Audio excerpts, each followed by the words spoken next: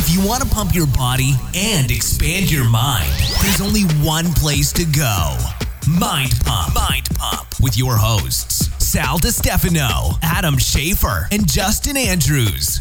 In this legendary episode of Mind Pump. This is our first monumental 800th episode. This is, yes, happy 800. Boys, we did it! Confetti! What does that even mean? Right? I don't know. I have no idea. I've seen people celebrating all their numbers like that, and I'm like, what does this mean? It's been three. Is it three? Doug, what was it? Was this 3 years, 3.5 years? What are we at now? 3.5 years. 3.5 years. How many? 800 Wait a episodes. second. Maybe this does mean something. Someone got their calculator here. Someone needs to figure out for me. What is it? It's 10,000 hours before you're considered a master. Oh, we're not a master yet. Well, you got to do 90. There's 90 minutes probably is the average podcast episode. Yep. So 800 times 90. Tell us how far away we are from becoming a master. Divide that by how many minutes in an hour? Why am I retarded? Why? No, it's Hours. It's 1,200 hours. Long way to go. Oh my God! Yeah, Are you 1,200 hours. 1,200? Are you sure you did the math? Yeah, on that? 1,200 hours. Yeah, if each episode is an hour, it's 800 That hours. means we got to go 10 times this to become fucking masters. Well, of this? it's good news, bro. That means that Yeah, we have a lot as of good growth. as A lot of growing. As good as you think we are, Damn, we suck. I thought we were awesome. This is me at sucking. We're not even wow, close. I'm gonna get really good. This is like stage 1. Anyway, happy 800th episode, everybody. This episode, we go all over the place. We started talking about growth that we've experienced from podcasting, the business of podcasting and advertising, things that we've never shared on the show. Justin shares something very, very personal about his sexual preferences. Then we talk about like what sets us off, the time Doug almost killed everybody, taking action in spite of less than perfect circumstances, the danger of unearned wisdom, learning how to enjoy the process. We talked about, oh, by the way, one of the greatest things that's ever happened in Mind Pump history happened today on the 800th episode. Justin gave an analogy that made sense. Oh, you Write that down. That is It made monumental. Only perfect took sense. 800 episodes. Perfect sense. We talk about developing a one. taste for healthy foods, how different training can give your body a different look, the lack of good programming in the industry. I also talked a lot about Map Split. I'm following the program myself, and my body seems to be responding very, very well. It looks incredible. It looks incredible. You should see the way Adam's looking at Look it right at all now. those veins. Yep, that's don't look down there, please. Map Split is available on our site, mindpumpmedia.com, as well as our Maps Anywhere program, which is half off, as well as all of our bundles where we take multiple Maps programs and put them together. That's all at mindpumpmedia.com. And then we end the show with talking about the future of Mind Pump. And before we get into the episode, a thank you from the staff here at Mind Pump for being with us this entire time. We love you. Enjoy. Thank you, guys. Watch, the buzzing will be gone. You son of a bitch. There it is. Yeah. I'm in! Whoa. Calm down. Let me turn you down real quick here. Trying to make my presence known. You know you're in trouble when Sal gives you advice on tech. Yeah, no. You know what I mean? Or when Sal speaks in the third person. That'd be like The sky is falling. that'd be like me first person. That'd be like me teaching you how to play football or something. You know what I mean? Be like, wow, I am terrible. That would be the day. I was tripping on this the other night. I think I'd just give up. And it could have been cannabis induced. Not sure. But at one point we were all sperms. Yeah. You know what I mean? You go back that far is what enough. you were thinking about last night? Well, trip off that, right? At one, do you think you had were you aware that you were a sperm? You looked just like a tadpole. Yeah, but like tiny. just fucking swimming. Now here, Kind of sounded like that. what's the sound? You just, You know, yeah. I bet you were. slither your way through. So I think you were probably the sperm that was just fucking bulldozing everything. Oh yeah. Like you were I was bouncing off. trying like I was like hitting walls and trying to penetrate. Yeah, you were bouncing off the walls. You were fucking kamikaze. But I tackling kept going. everybody. I was like pursuing. Yeah, You know, yeah. I made it to the home stretch. Adam was talking to all the other sperms. Like, listen, guys, Follow me. I'll show you guys where to go. ahead. And then you'd like Let me- sabotage yeah, them. let me show you where to go. They go the wrong way. Yeah. I was lost because I don't ever know where I'm going. Yes. But it was luck. Like everybody went this way, I'm over here, and I'm Right. lucky. You know what I mean? Anyway, it was a thought. I'm pretty sure It was that's a what thought happened. It process. sounds like a high thought. Dude, do you guys realize what today is? What's today? 800, dude. Ooh, yeah. Episode 800. That's a lot, man. Dude, I've only known you two for 3 years, right? A little over 3 years, right? Over 3.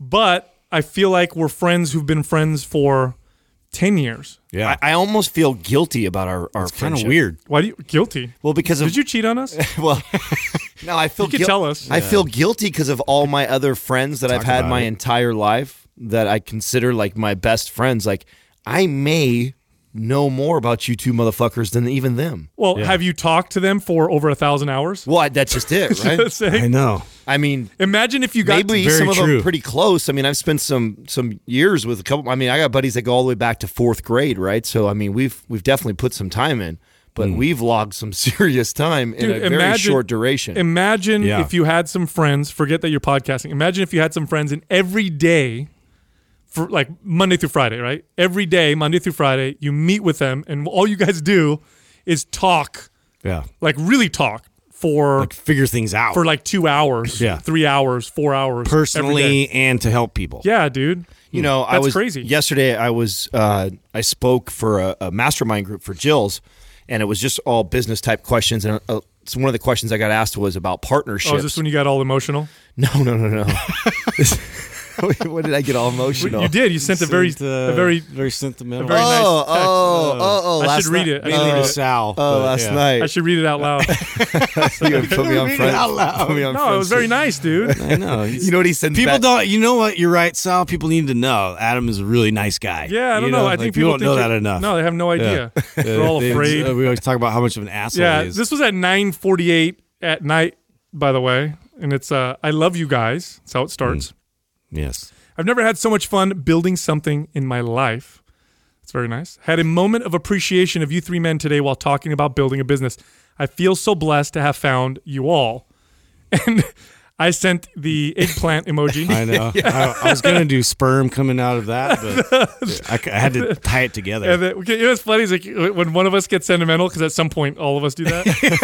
the other two guys have to check them. Not check them. You know what I mean? Have to kind of break the tension. yeah. So what happened on this? Well, so we were talking about. They asked me questions about partnerships, and you know, in the success of Mind Pump, and you know, how do you suggest going about finding a partner? And I said, man, that's a really tough one for me to answer because I've had a lot of partnerships in the past, and none of them obviously still exist.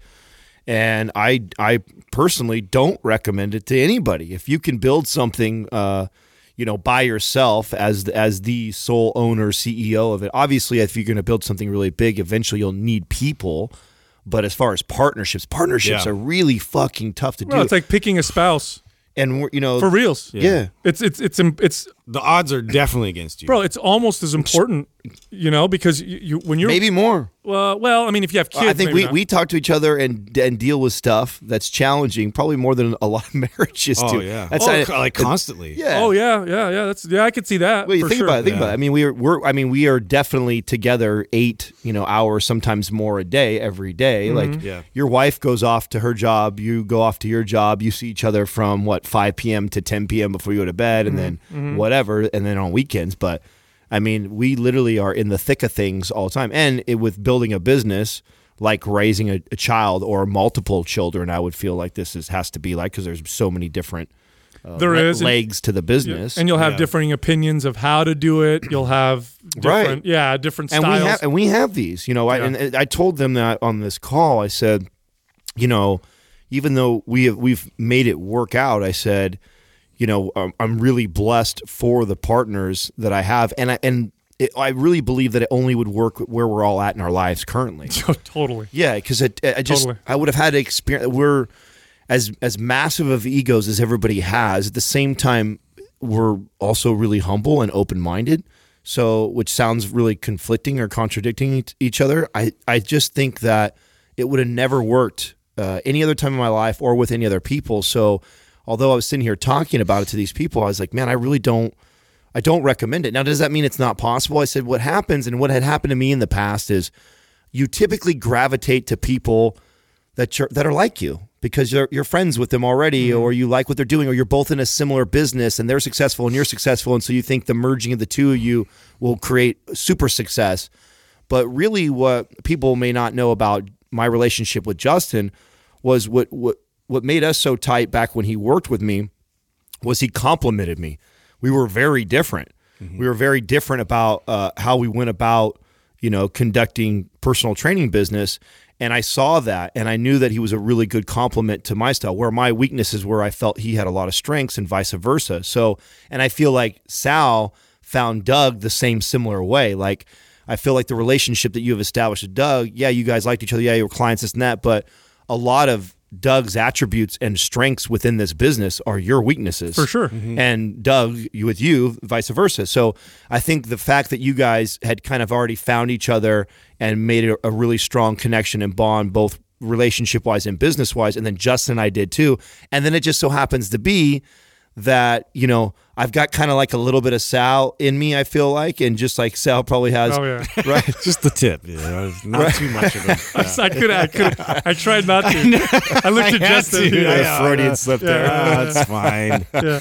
But don't you feel like, and I'm looking over at Justin and Doug right now, like Justin and Doug have some similarities to them, right? They have some similarities, and then Sal and I have some similarities, but yet everybody has a very, very unique and different attributes that really contribute to the overall success of business. And, we've had many things that have happened within this business where one guy has taken the lead and the other guy has just let the other guy lead. It's funny you say that, because I was watching like this short, it was like a documentary type thing on SEALs, Navy SEALs, and also these like super high level military units. And what these high level military units, it's one of the things that they learn how to do is they learn how to, in any situation, somebody will take the lead and everybody else will get behind. And it can be a different person each time depending on the situation. Yeah, it can rotate. Well, they call it, I think they even talk about this in, what's it called, Stealing Fire, right? Where it's that flow state where it's unspoken. They know, they get into it, and it's not a problem. It's not a challenge. It's not an ego challenge or whatever. Like, they just do it.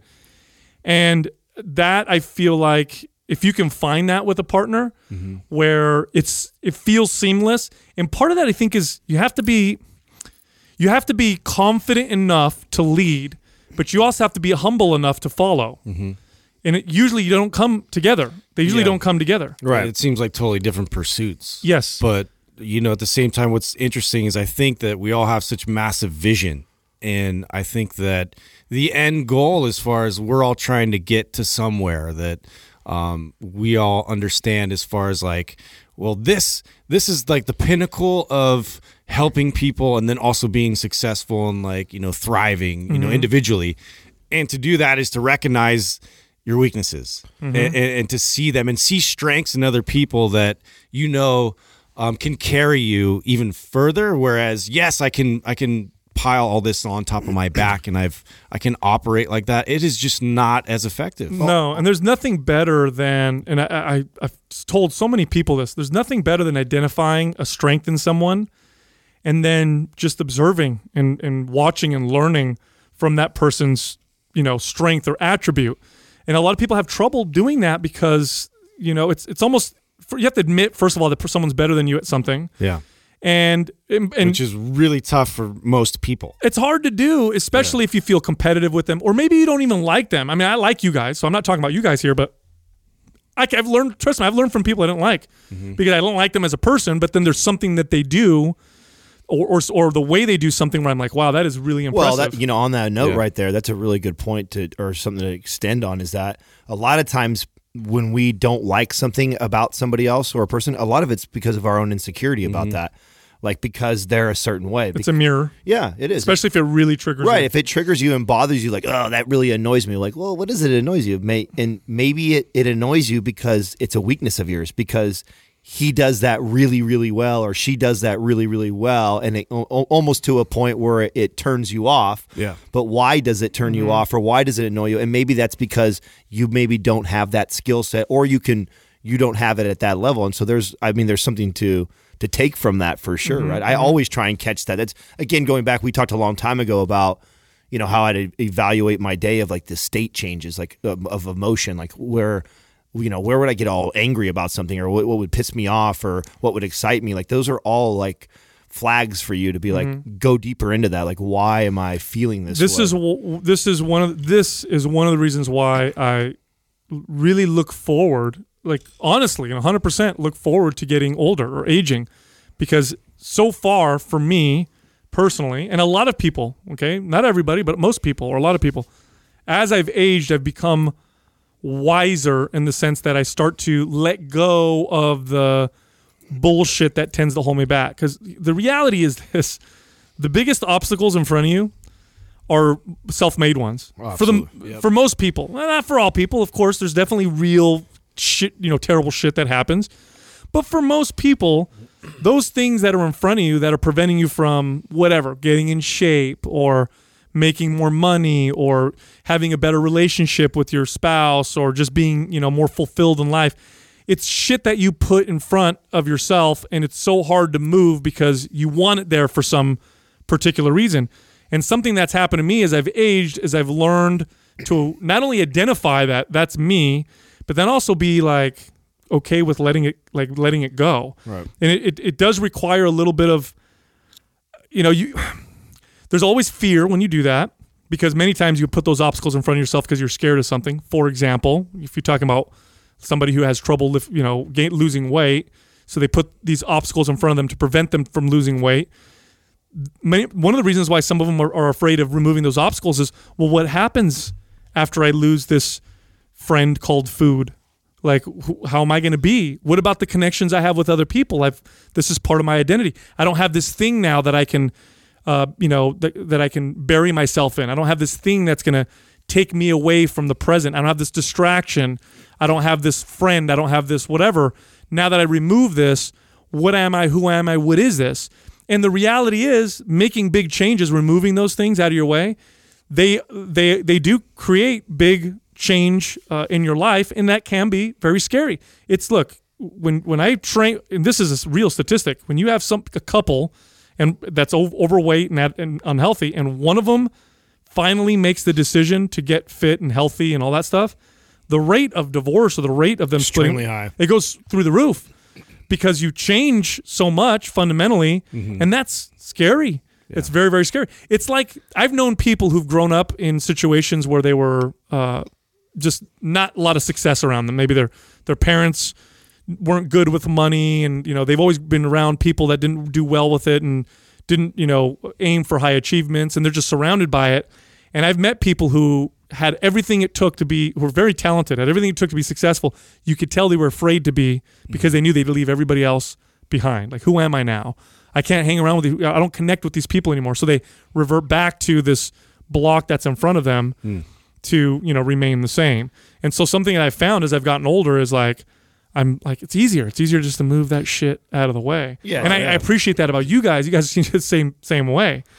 Yeah, it's tough because a lot of people like being complacent and kind of building your safety net up is like a goal of a lot of people. I want to get a job that's going to provide me and be consistent, and I can sort of like have this ecosystem set up where I don't have to really be challenged anymore. I don't have to be uncomfortable. Like, everything is about relieving a lot of that uncomfortable feeling where it's a trap, man. It seems like, and it sounds to a lot of people very appealing, but to me, it's just living in that. It feels like just this slow, gradual death of like who I am. Like if I'm not growing, what else am I doing? I'm literally just sitting there and observing, and then just kind of going through life without any any thoughts that come through my head that are even challenging me to do anything different. It's too comfortable.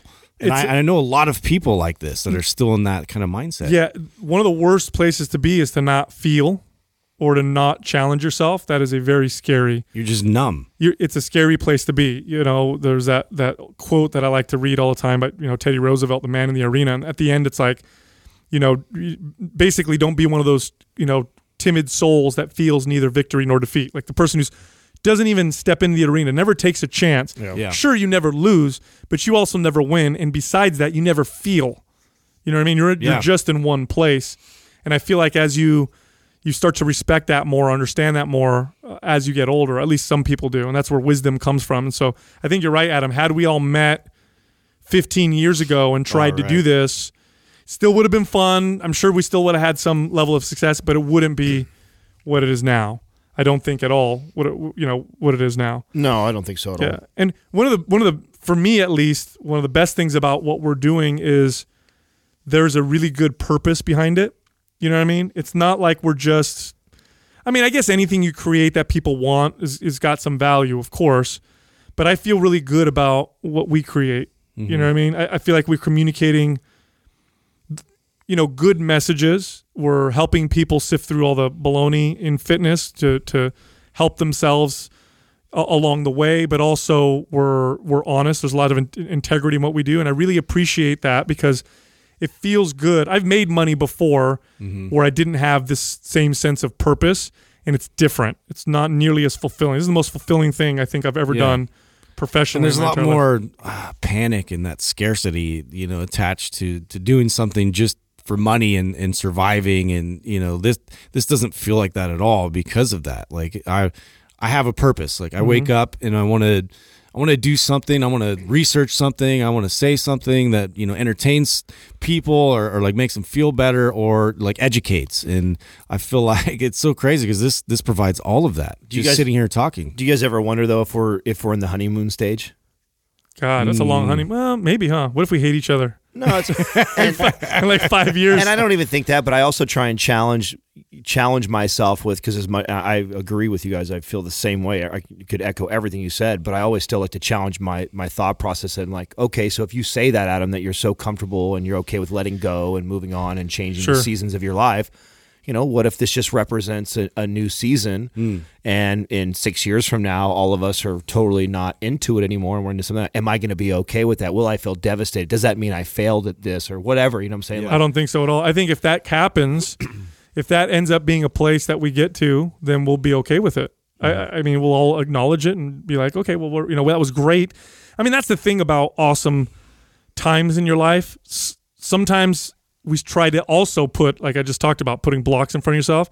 One of the blocks that we'll put in front of ourselves is the fear of this ending. You know what I mean? Like, oh my God, I'm so in love. This is going to suck though. And what if it sucks in 5 years? What if I lose this person? Yeah. And you end up missing out on what's right in front of you.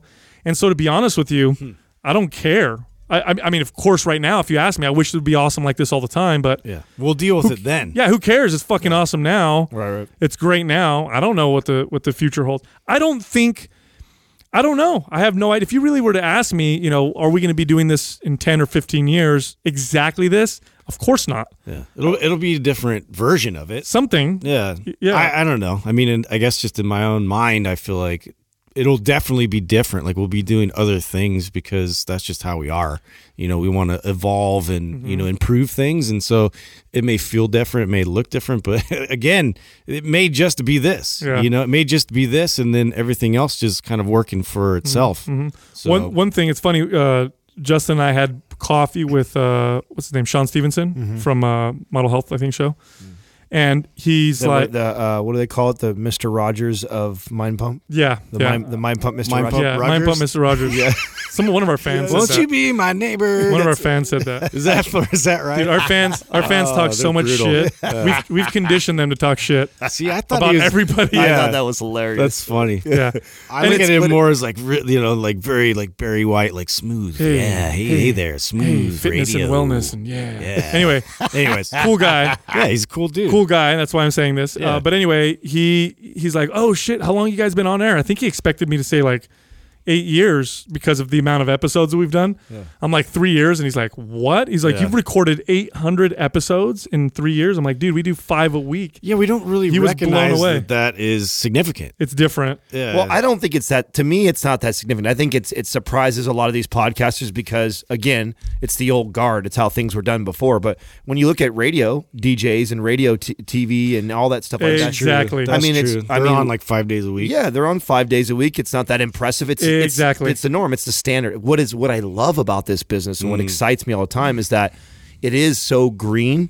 I love being the people that can come in and actually raise the bar and set the new standard for things. I was just talking to you guys off air about just the way we're going to handle sponsorships. Like I was so blown away when we started to get like real advertised money coming in and people constantly reaching out to advertise on the show that we had to create a department for it.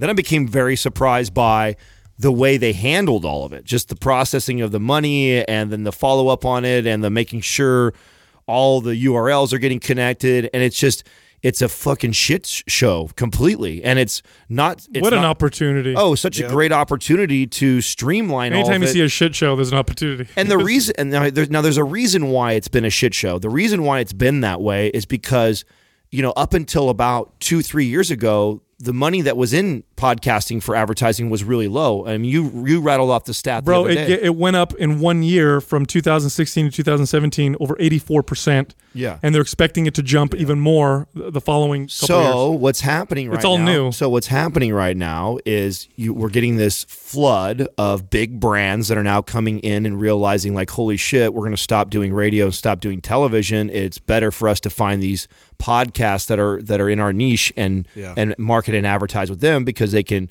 convert at a much higher rate. You've also mentioned all the radio hosts that have now like simultaneously run a podcast because it's it's like they have to put they have to hedge their bets. Right. They have to get the see life if they're going to raft. move. Mm-hmm. Yeah, the life wraps there. And then I see these guys that have been doing this and some girls that have been doing this podcasting game for the last 8-9 years, and they just haven't evolved. Mm-hmm. And I just get excited, man, when I see that. Fuck yeah. Dude, Don't evolve. Don't worry. Biggest mistake you can make in business. Biggest mistake is to not evolve. Be afraid to evolve because nothing will destroy you faster. And it doesn't matter how big and powerful you are. What are the books on those ones? I remember these. My Iceberg is Melting and Who Moved My Cheese. There you go. There you go. But I mean, I could name several companies that did that. Like, Blockbuster. They were a massive, powerful company.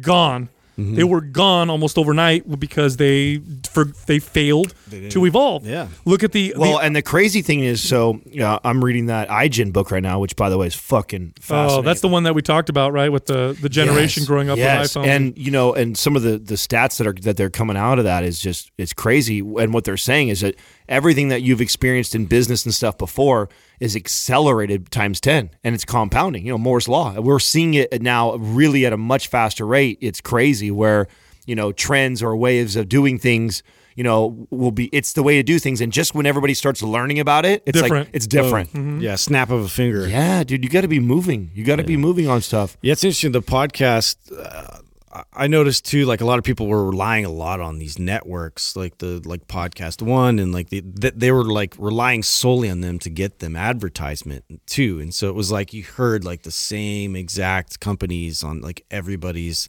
podcast, and it's because like that's like the only structure that was in place, in the podcasting world that I saw. Well, it was a combination of both. It's the networks, and then also there just were limited companies that were advertising. That's right. You know what I'm saying? Like true. if you're in fitness, there's like 20 big companies that were spending even interested. And they're all supplements. Taking a chance. Yeah, they're all supplements or whatever. You know what I'm saying? There's only a handful of them. And here's the other thing to consider is that when you're broadcasting, which is like radio and TV, when you're listening to commercials on there, they don't reflect, they never reflect, or typically don't reflect, or at least in a small percentage, the show that they're coming on. So in other words, I could be watching a TV show, and sure, the advertisers know that there may be a certain age demographic or whatever, but it's not very specific to the TV show.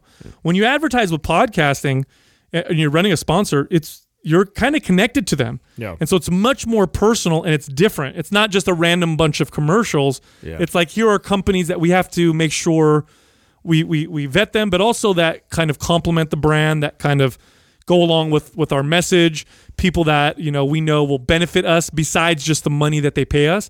This is different than it's been in the past. It hasn't been like this in the past where you watch a TV show, and of course, if it's a kid's show, they're not going to advertise for certain things and vice versa. But it's just general, here's a Chevy commercial. Here's a commercial for TV I know, it dinner. at least has a reflection. Well, there's the message on the show. There's a little more thought put into that than you guys think. There's, they do. I just think because the cast, the net is so, they have to cast such a wide net. Right. You know what I mean? But even our net would look pretty wide if, because if we were doing, 10 million listens every episode, it would be, our net would be much wider and broader. And, Sure. And those 10 million people, even though we're a health and fitness podcast, I bet you out of those 10 million, 100,000 drink sodas. Well, here's an example. You know what I'm saying? Yeah. So it's like, Here's an example, though. One of the not examples, that we would advertise Coca-Cola or well, something. My point is that how often would you watch a TV show? Let's say you watch Modern Family, and the actors in Modern Family are the ones talking about the sponsors. Oh yeah. See what I'm saying? Right. That's one of the big reasons. Now that's the future, right? Yeah. So we see it happening right now with YouTube, and then today IGTV came out. So we're seeing this. You're going to see that now. TV is dead. It's moving on from that, and then kids that are growing up now, they are following what their influencers that we call them right now, which I think is so funny. They're following them. They're listening to them for what brands are they using or what do they like, and those people are becoming more powerful than celebrities. We're right in the middle of that transition, so it still kind of works. So you still see a commercial with Shaquille O'Neal, or you still see a commercial, with somebody that's with Tom Cruise or a big actor but it's starting to fade. Yep. And you're starting to see these YouTube stars and Instagram stars. It's an interesting time to be a part of all this and to watch the transition. Oh, it's exciting. So we've done so many episodes. We've talked with each other for hours and hours and hours and all that stuff.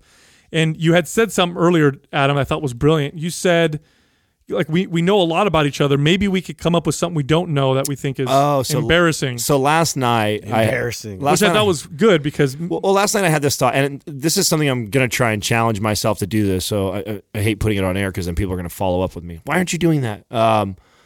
But when I have these random thoughts of stuff that maybe we've never talked about or kind of challenges you guys question-wise to think a little bit more, like deeper into yourself, I want to do that. And so I had this moment. I was watching TV with Katrina, and I'm like, I fucking love this movie. And then but and I'm telling Katrina, I can only tell her this, right? But I'm like, well, that's, if I put myself out there, I could share that. But I was like, so what made me think of something was, okay, what is something about, I know the guys have something there. I can't be the only one here. If there is something that you either do or you like or that you're into that the other two guys will totally tease you and make fun of you. And so I wanted to ask you guys, is there something that you either do or you're into that the other two of us would make fun of you for doing or tease you? So I've put so much already out there. Like, you guys know I like small dogs and cats. You guys know, that kind of, here's something. I don't know if I've ever said this before. I'm not the greatest swimmer. Now, I can swim enough to not drown. But why? That doesn't surprise me. It doesn't surprise me. I don't know why. I can picture you swimming. Yeah. I can picture you swimming. So you want to know something crazy about this? So I just picture you walking into the water to your waist and then walking right back out. I picture a dog paddle. Yeah. Yes. So here's the thing about that. You want to know what's crazy about this? Just panic. So my mom doesn't know how to swim and is terrified of water. Like, she will not go in any water above her knees. She gets so scared, right? So I grew up with that. Now, when I was a kid, my aunt had a pool and we were there every single weekend. Oh, shit. So and I swam. No, I swam all the time. I was a great swimmer, go underwater, touch the bottom, play, float, tread water. No problem as a kid. Yeah. But I think my mom influenced me with her fear over the years, and I didn't swim for a while. As I got older, because I just didn't go to the pool or whatever. What's the longest gap in your life as a kid that you not swim? God, years, because really? as I got older, like more than 5 years. Yeah, because I managed. Oh, wow. I'd managed gyms and worked, and I just never went. That's a big deal, though. Yeah, exactly. I'm the complete opposite. Like, I'm definitely like a swimmer. I've talked about that. Love but to you swim. go in the water a lot, right? Oh, every year I'm always swimming in a pool or swimming in a lake. Okay, so I didn't swim for a long time when I was managing gyms. Oh shit! And so then I would, I would go visit Italy, go in the water. I'd go real deep where I can't touch the bottom, and I'd start to almost get out of breath. But it wasn't because I was tired. I think I was just getting anxious. Oh, yeah. And so I stopped doing it. Now it's the point now where if I'm in deep water, I won't drown. Oh God, dude! I can feel. I'm gonna push him in the pool. What if you kill me? He's so vulnerable right now. I'll save you, bro. I won't let you drown. What if I die? But I gotta push you in the pool Dude, one time. It's weird. You know what I mean? I knew you guys would make fun of me about that. Couple of assholes. Couple of 1-2 jerks. What about you, Justin? Oh man, I think I was trying nothing like that, but nothing that bad. Nothing that horrible. No, it's that bad. It just reminds me of what happened to me not too long ago, where I was really, really into this song on the radio, and it was kind of like that movie where they both kind of get into this horrible song, and I think it was Tommy Boy or whatever. They start singing this shitty song. Anyways, it was Evanescence, so I'm really deep down, I was singing it and shit, and it was it's a female rocker. Going under, and I was at a stoplight, were you crying? And some dude was looking at me, and just this fear, and this like, oh my God, like I'm really into this song, but I just like felt so like judged, like immediately. And I was like, if the guy saw me doing this, and I was like really getting into it, like I was like into that song. And Courtney has seen this before, like with like certain things. Like, I don't want to like show everybody I'm like really into it, but I'm into some pretty fucking. Yeah, well, that's not bad at all. Well, it's a chick rocker. Yeah, I would only. You know what? The only reason why I would make fun of you about that is because I know you'd be I'd be uncomfortable. Yeah, exactly. That's the only reason why I put. You know, it's funny. I have a story. I have a story surrounding the swim thing that I said because you just reminded me. I went to when I was in Kauai. I think it was either Kauai or Thailand. It was Kauai with Jessica. This is last year. Okay, this is last year. We get on one of those. We do one of those day trips where they take you out on a boat to go to different places to snorkel. No, it was Thailand to go snorkel. And so we went to like Monkey Island or whatever, and they parked the boat and like everybody get off and snorkel around. There's all these beautiful tropical fish and whatever in the water. And so I'm like, I have that small tiny thing with swimming. And so I'm like, whatever, fuck it, I'm gonna get in the water. Yeah, I got the flippers on. So I get in there and I'm like treading water and I'm doing okay, but I can feel that I'm having issues breathing because it's almost like it's making me anxious. You know what I'm saying? Goodness. Yeah. But I'm like, fuck, I got to fight this, right? So anyway, we're doing this the whole time. And it was like, we were out there for 4 hours going from different spots. Now, at this point, have you communicated to Jessica? Yes. Okay, she knows. I've told her, and she's laughing or whatever. And so at one point, I put on a life vest. So I'm snorkeling with a life vest. Like waist deep water. He's got a fucking life vest on. No, it's deep water because you're snorkeling. So I'm like floating on my stuff. Hey, I want to remake the starter pack for Sal, and I want to put those little fucking the arm wings. The blow water arm wings. Yeah, water wings. Yeah. Well, no. So here's the worst part, right? So because I was nervous, I was drinking a ton of water. So then I had to pee because again, we're out there for 4 hours or something like that. I had to pee super bad. No bathrooms, big deal. Just get in the ocean and take a piss. Now, do you know how hard it is to pee when you're anxious? Your fucking whatever it is, your prostate just wants to tighten up. You want to tighten up. It's like squeezing up your butthole. You're like, huh, right? So I'm in the water. And I'm trying to tread, and the waves are coming at me, so I'm kind of like bouncing a little bit. And I'm already anxious because I got this fucking weird thing now with swimming. And I can't pee, dude. I fucking can't you pee. have to be really... So I'm in the water, and I'm getting angry. Like I'm literally getting... Because I'm pushing, but I can't pee. And I almost shit myself. Oh, it's the worst Pushing feeling. so hard. Yeah. I'm like, this is fucking terrible. At one point, I told Jessica, we're on the boat going to the next island, and I'm like, I can't... Like, I've never had to pee so bad. I thought I was going to hurt myself. I have to pee so bad. And she's like... Just fucking pee right off the edge of the boat. Like she was like egging me on. I was like so close. I'm like, I don't even give a fuck. There's kids in here, whatever. We're in Thailand anyway. I'm gonna pee off the side.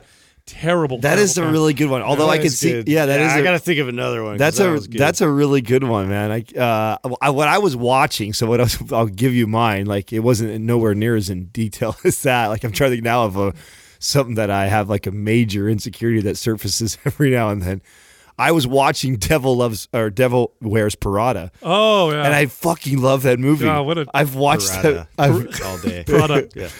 I've been watching that. I've been watching that movie. I don't know ever since it came out. I've seen it so many times, and I gravitate towards it. And I catch myself. Dude, you're really into fashion. This is not a big surprise. Well, it's a total chick film, though. I don't even think there's a single male in the fucking whole entire movie. Yeah, but you're there's a lot of things about you that's a girl.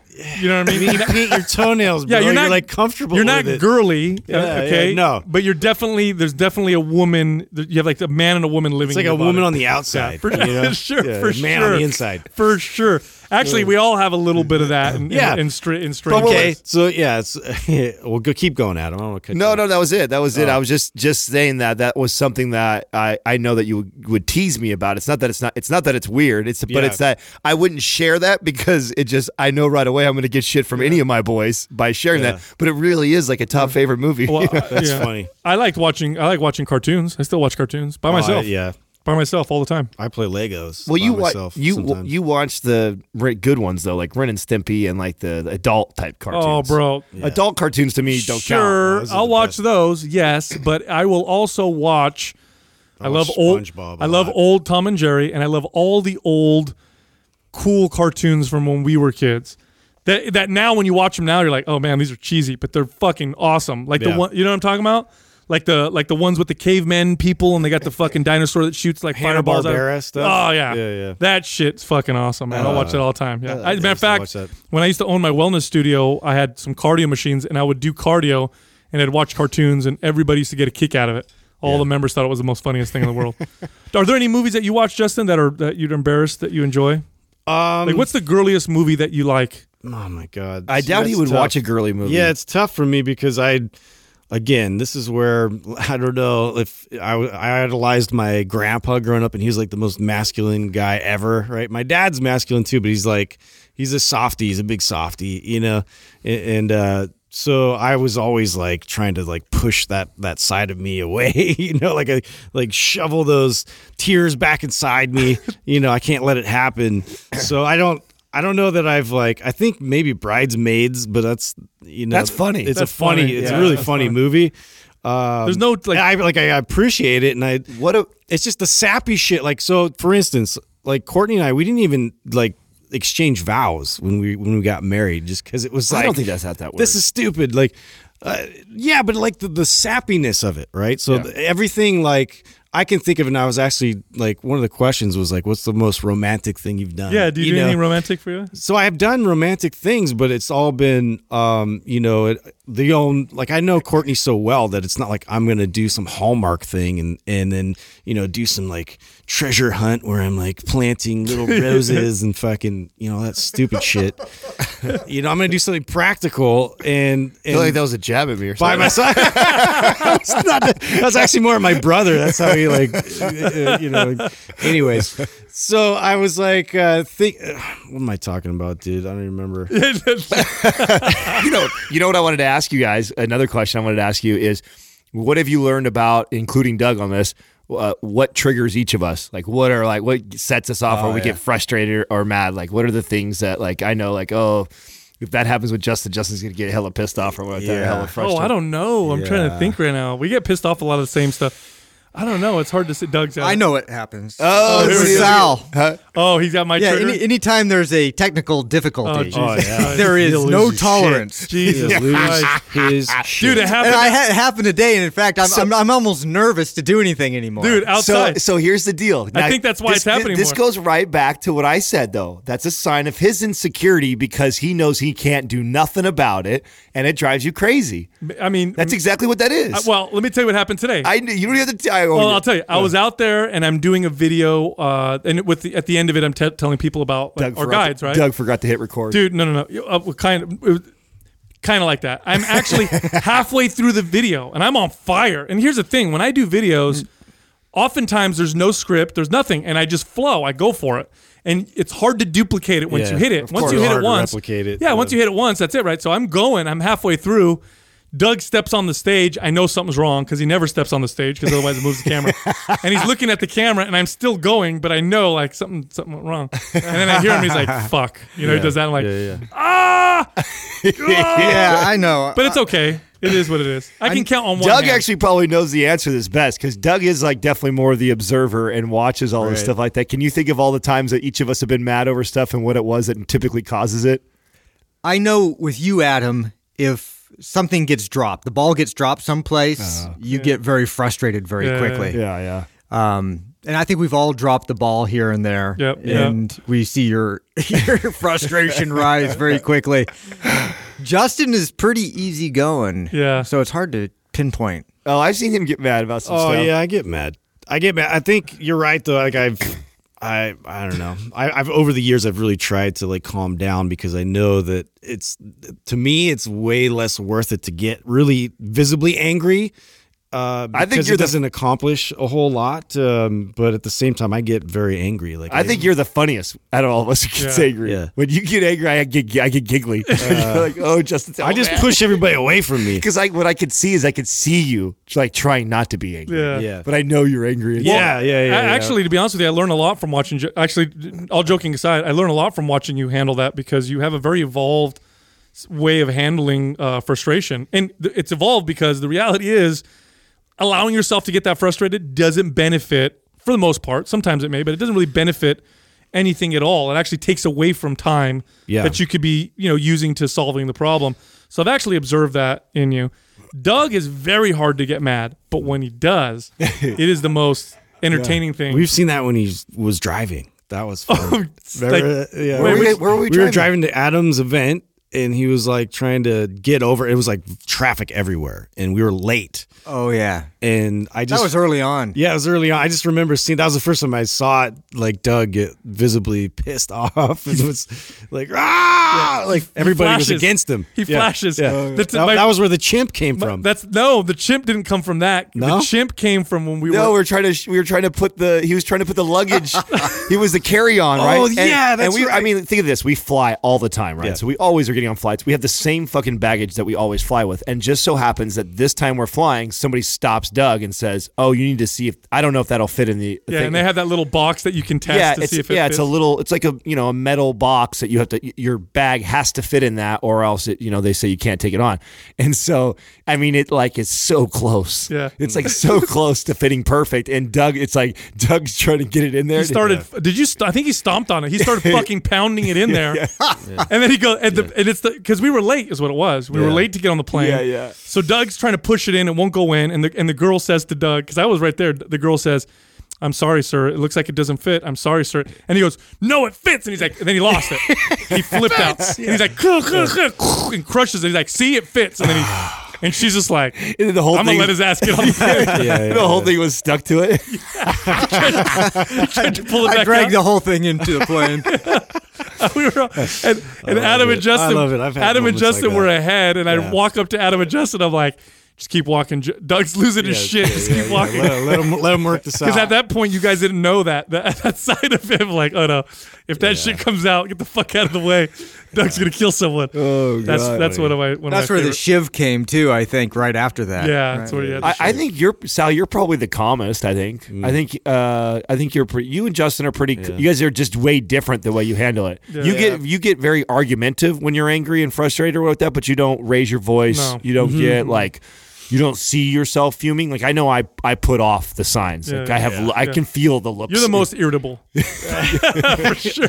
Audible For sure. and physical. Yeah. No, I think for me too, what really sets me off is when I fuck something up. Like I just like That's yes, true. actually, that is very that's true. when I get so that's a good point. fucking pissed, and that's why I'm really trying to work on that because Yeah. I just oh my god, like I could leave the room and like not come back, like and just be like fuck this, I'm out, and like abandon everything. Like I used to have that. Like Oh my God! attitude. Here I'm going to sell Justin out right here because this just happened, and it's a perfect example. And you're so right. This is how you get upset, and I can see, and it's great because I can see you holding it all in, right? Yeah. So maybe 3 weeks ago or so, I sent a message privately just to Justin saying, "Hey, I need your help with something."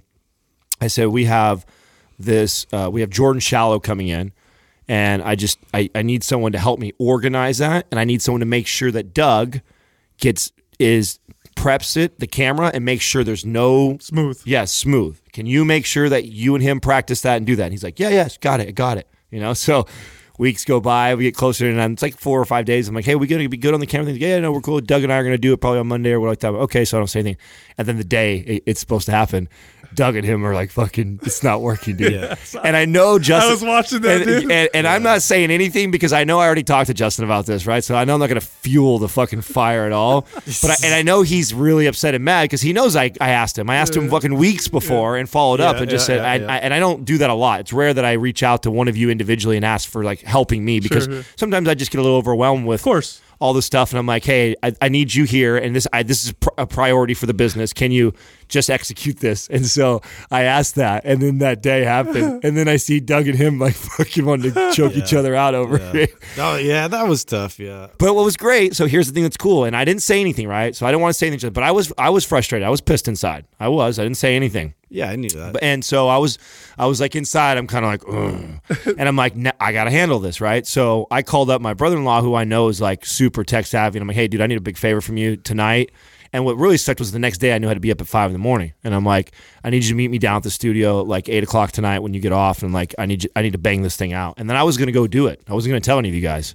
I was just going to have it handled. And then I was going to be mad. So I had this all worked up in my head. And then like I got like a text, and I'm so glad I did because I already got my brother to confirm. We had already planned on doing it. Justin sends me a text. fucking figure this shit out. You know what I'm saying? You're so pissed off. Yeah, no, he did it all. He went down to Fry's or Best Buy or whatever he needed for the part. He came down. He totally hacked it all himself, set it all up, ran it, made sure it was all good to go, stayed late at work. And I was like, God bless you guys, man, because I hate dealing with that stuff. Cannot, like you called it, Doug, for whatever reason. I'm like, me and machines just don't, we're just not cool.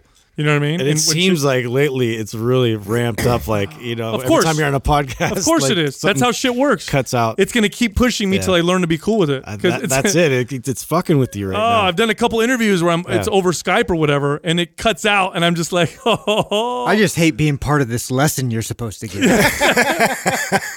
Poor Doug has to bear the brunt. Yeah, Doug does. And we all get a little frustrated. I'm not near as bad as Sal, but I get frustrated with that stuff too. And it's, again, the reason why I think I don't is because I'm very aware it's my insecurity. I know that without Doug, there ain't no way I'm doing this. You know what I'm saying? I just am not going to do it. I'm not going to go figure it out. we're like three monkeys in a freaking... Right. So then I just kind of accept it. I'm like, well, he's better than I am at it. So Dude. even if he fucks up, it's better than what I would have done. Yeah, and you know what?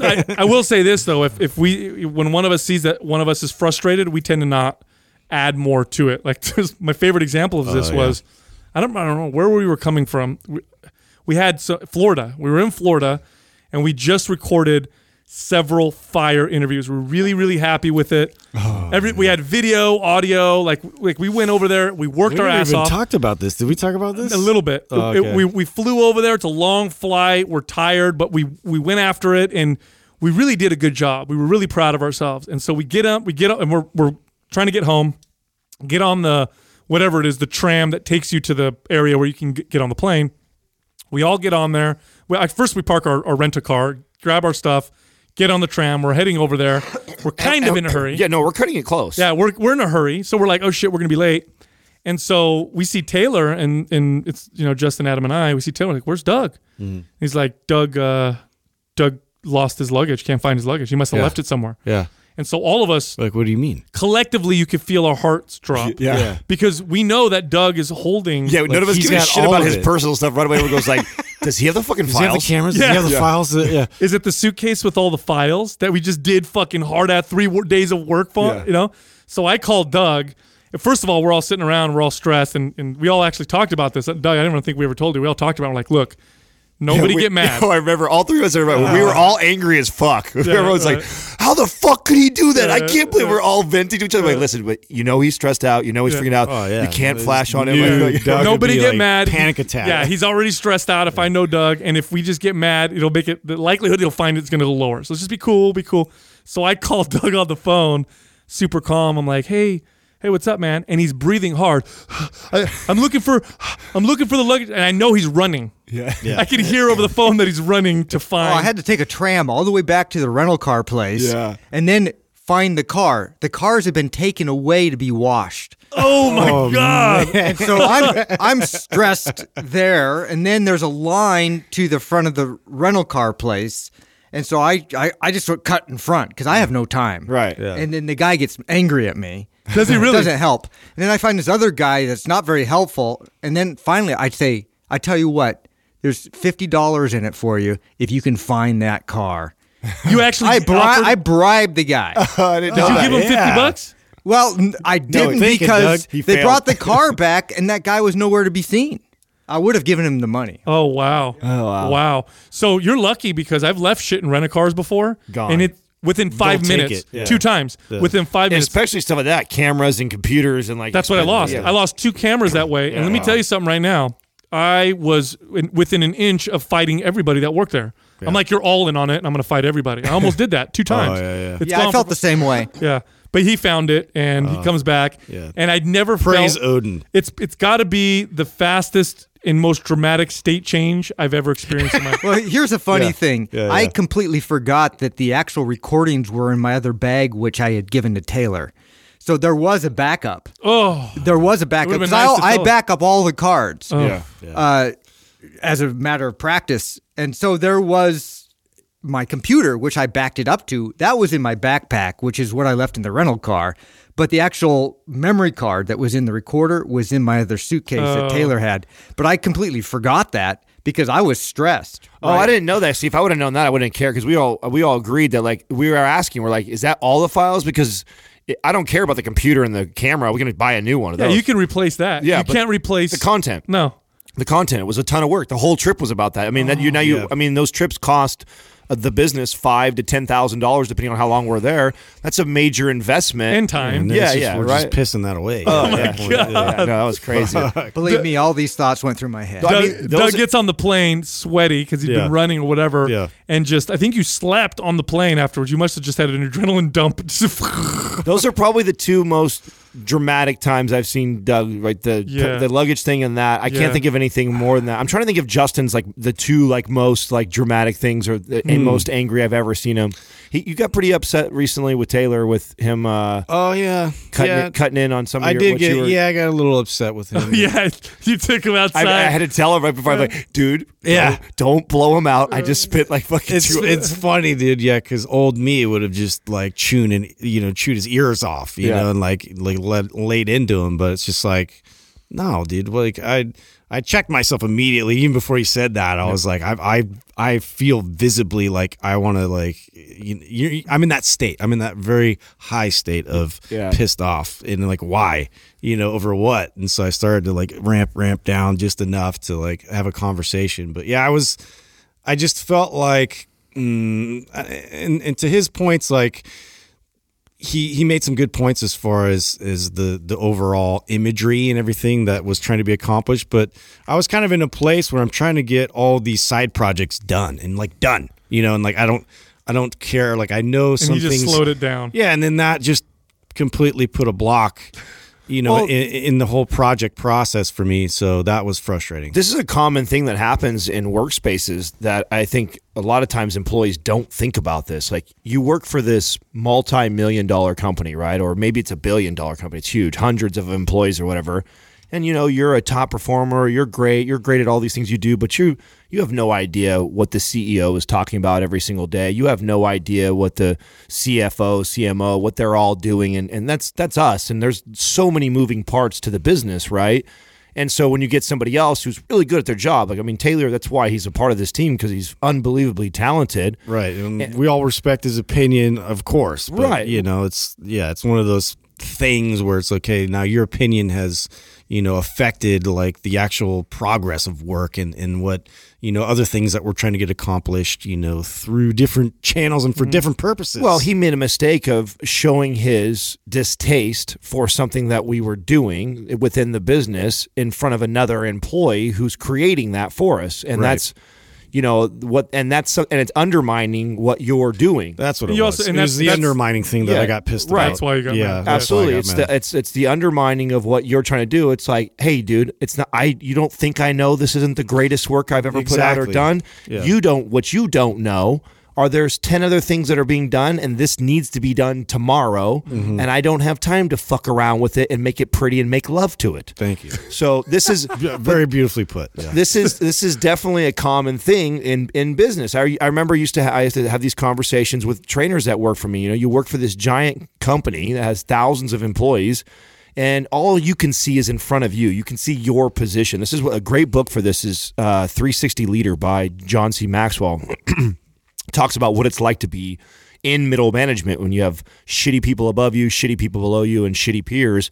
How do you manage yourself in that? And part of that is understanding that you don't fully understand your boss's position and and the decisions that they have to make. The ultimate direction. Right. The fact that they're in that position automatically, and it's not to say there's not shitty people up there. I mean, there's absolutely bad managers and bad leaders by all means, but it doesn't mean that you fully understand all the decisions that have to be made. And sometimes that's really naive for you to think that way.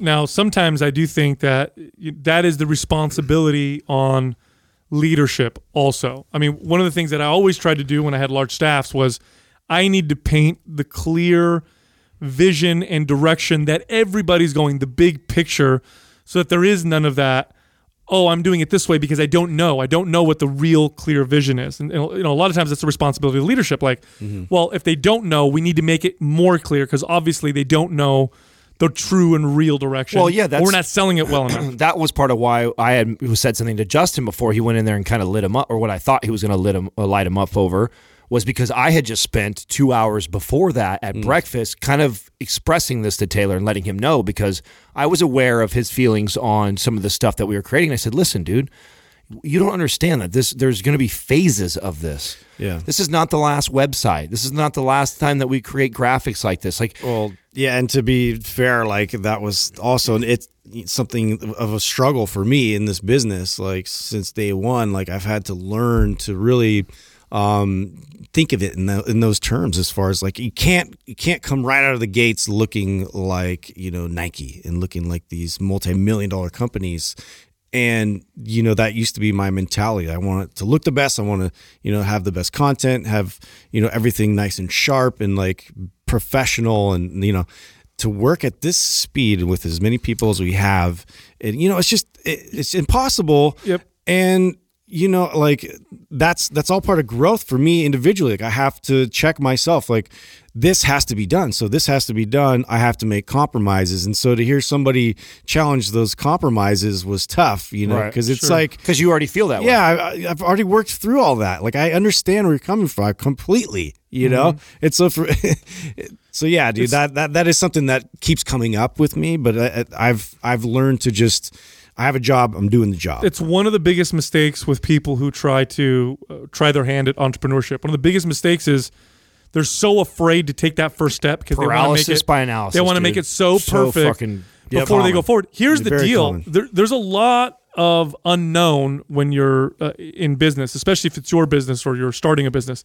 In fact, there's way more unknown by a multitude of like 100 than there is of the known. And the only way you'll know some of that unknown and start to figure it out most times is if you move forward, because you'll figure out really quick what you're doing wrong, and then you can change it and do it right. It's inevitable. But to predicting guess, good luck. Anybody that's ever built anything of magnitude that's millions of dollars will tell you that they made tons of mistakes on the way there and tons of failures. So the way I look at it is it's a race to get to those. Yeah. You know, and if you think that having a website that doesn't look like Nike right out of the gates is what's going to cause this business to fail, okay, let's see. Yeah. Let's go. Yeah, let's go and let's see. Maybe you're right. I maybe already have split tested that. Right. You know, like right. I know it doesn't work. Right. Maybe you're wrong. I mean, you know?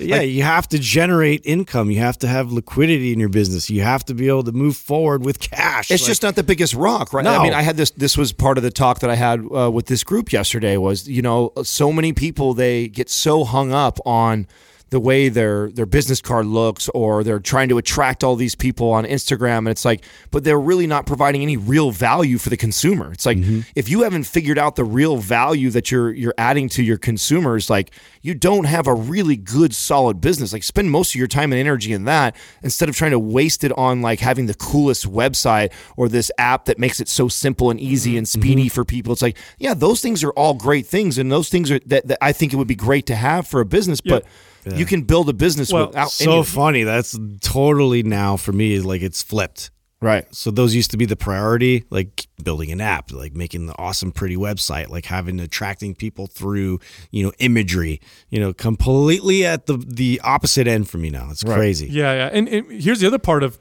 providing value. When you truly believe that what you're doing is bringing real value to people, then you have a belief in it, and it gives you a stronger sense of character with what you're doing. And that's important when you're an entrepreneur, because that's what's going to keep you doing what you're doing when shit is hitting the fan and you're failing at things.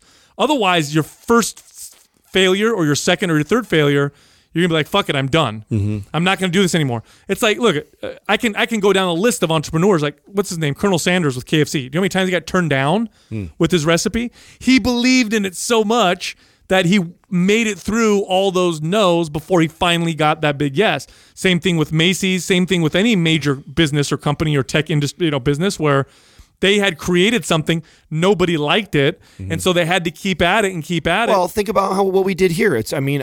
I get a lot of people that are interested in starting a podcast, and they're really nervous to start the podcast because, I don't know what we're going to talk about, or I don't know this, or I don't know that. I'm like, that was a lot of the same unknowns that we had. You know, we had an idea that we want to just talk talked about fitness. it real time. Right. And what's neat about this medium is you can put something out and then you could pay attention to what people say or don't listen to. Like if they're not listening to or just listen to yourself. That's a great I mean, one. it's a great way to feel it out. Or we could sit there and deliberate over what we're going to say and what we're going to talk about and spend all this time. It's become our secret sauce or our secret weapon with this space, is that everybody, anytime we meet somebody that podcasts, they just don't understand how it's possible that we can do 5 episodes. It's because we don't sit there and overanalyze what we're going to say, because those people's desired outcomes are wrong. Their desired outcome is, okay, I'm going to make sure we say all these right things because I'm trying to lead these people to buy something. They're looking at it just like that versus, how can I provide something that adds a ton of value to people's life? If I can do that, then the business piece will be really easy. Look, make a plan, even a bad plan, but be okay with changing your plan as you go along. That's the key, really. That is the key. Make a plan, follow it. When shit goes wrong and when you fail at certain things, which is good, expect that. That's really the only thing you can expect, because everything else is unknown. So expect that it's not going to be as good as it's going to be. That's it. Then you go forward and be okay with changing your plan. If you do those 2 things, you're probably, and you've got good integrity and you work hard, you're not lazy and all that stuff, you're probably going to succeed. The likelihood that you're going to succeed is higher than the likelihood that you'll completely fail and burn out or whatever and get destroyed. And look, this is true with fitness as well. I've said this before, and actually I haven't said this in a long time. A consistently applied bad workout plan is better than a great workout plan that's never applied or applied very inconsistently. This is true. If someone has bad programming but they're consistent and they stick with it and then they change things as they move along, they're going to succeed better than somebody who has a great workout plan but just doesn't apply it consistently or doesn't apply it at all. Obviously, the greatest plan in the world is shit for you if you don't move forward. Right. So you got to be okay with finding out what you're doing that's wrong, and really sometimes the only way to figure that out is to move forward. Otherwise, it's this potential sea of unknowns, and the best thing that you could possibly, you're basically guessing. It's a lot like you're trying to predict. It's a lot like a fitness goal or a weight loss goal. I mean, it really is. And what people are struggling with right now is we live in this instant gratification. We live in this social media world where I can all of a sudden add 10,000 people following me in a day. That's possible. It's possible to do that. That is not a real business. Like, no business opened doors day one and could really handle 10,000 people walking through their door. They just wouldn't, no one would foresee building something like that. So the same way goes for building a business nowadays. It's just different mediums, different platforms that we're using. You wouldn't want that. I was saying this yesterday too on this talk. It's like, you wouldn't want, I used to tell you guys all the time, right? When we talk about potentially going viral, I'd be like, that would be the best and worst thing ever to happen for us. At that time when we were having those conversations, we were not a sustainable business, and sure, we would have made a bunch of money real quick, because we had this flood of people come through, but we would have been done. But we would have been done.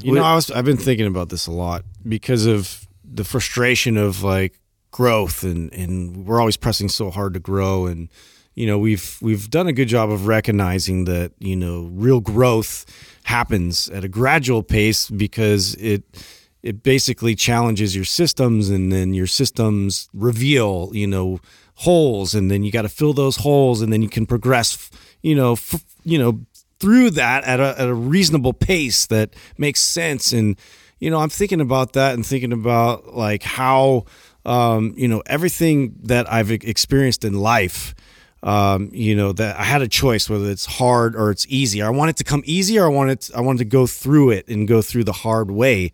Like, to me, every time I've gone easy, there's been a cost. And so like every single time, like I can't even think of a time where I got something super easy, but then there was this thing that popped up or some attachment to it that was negative. Well, this is why I think one of the greatest and worst things that'll ever happen to health, if we ever get to this point, is when we finally discover fitness in a pill. If we ever discover it, it'll be the best and worst thing that ever happened, because people will get what they think they want and realize it's not at all what they wanted. I don't think we were made that way. Yeah, that's what I'm saying. If it's possible, think about it this way. If there was a magic way to do that, to snap your fingers and boom, someone's fit, you're right. Here's what would happen. They would have gained no growth and learning from the process. All they would have is the all they would have is the side effect of what that could have happened through all that growth and process and learning and change. So now here I am.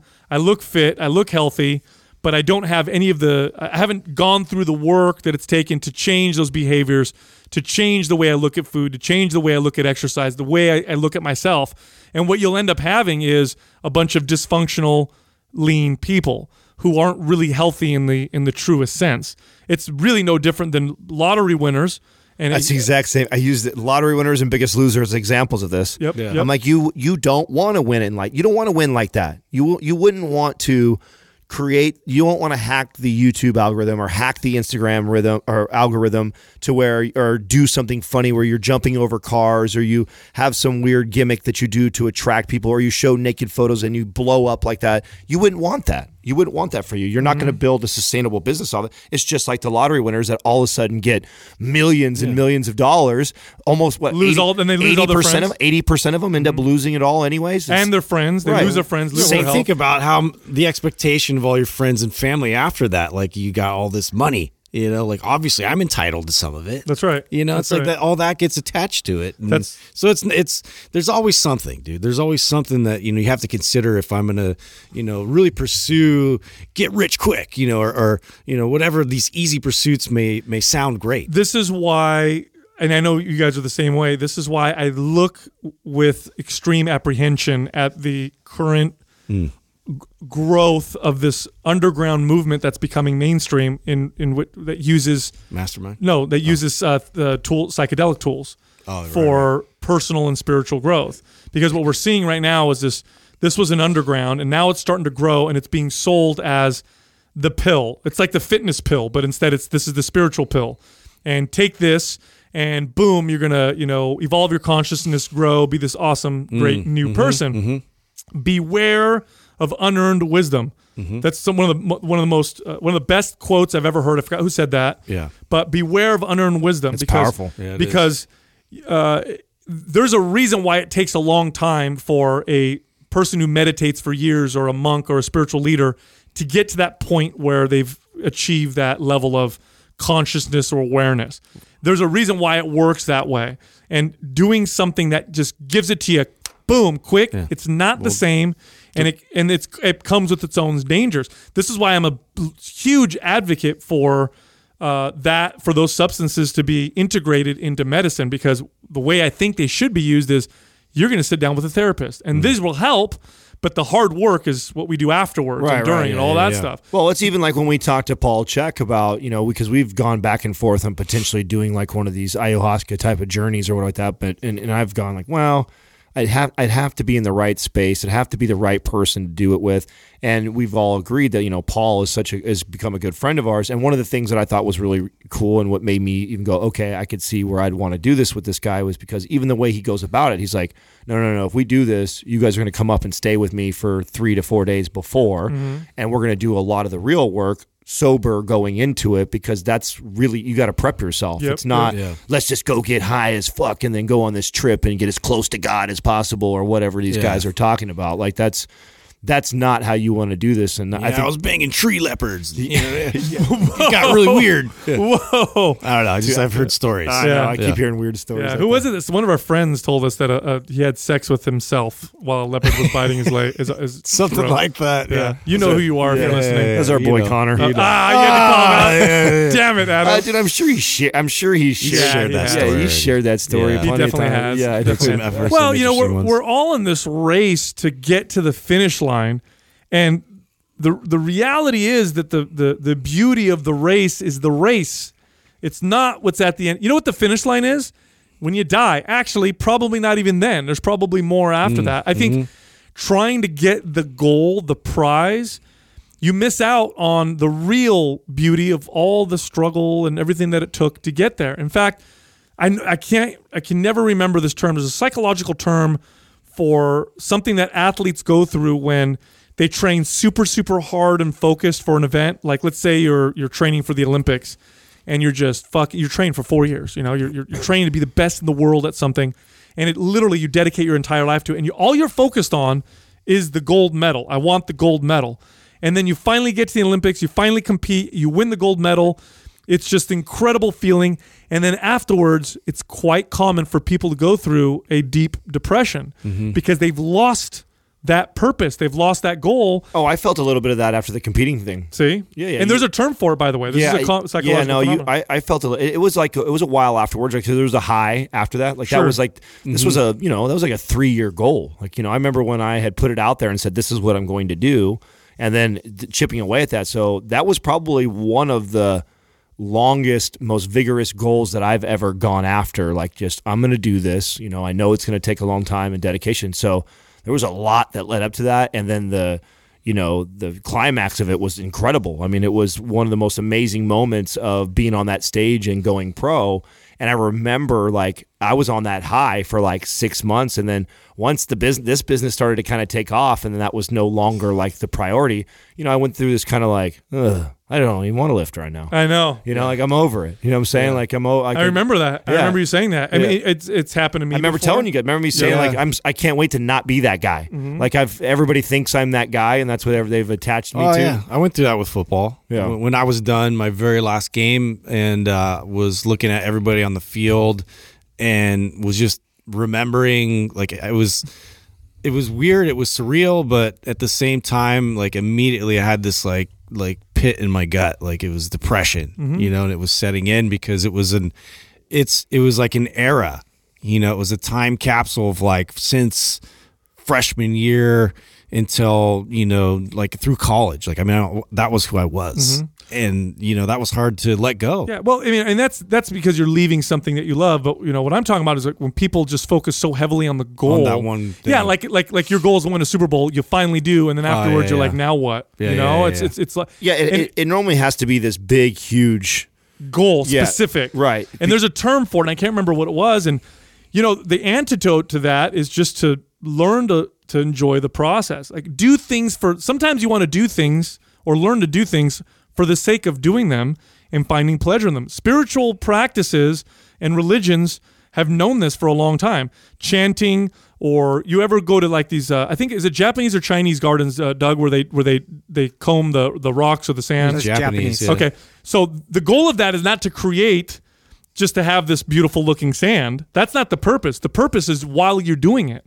It's the enjoyment of the actual thing itself rather than focusing just on the goal. And that is 100% the secret of lifelong success in fitness. That is the secret. Right. The secret is not set a goal, hit the goal.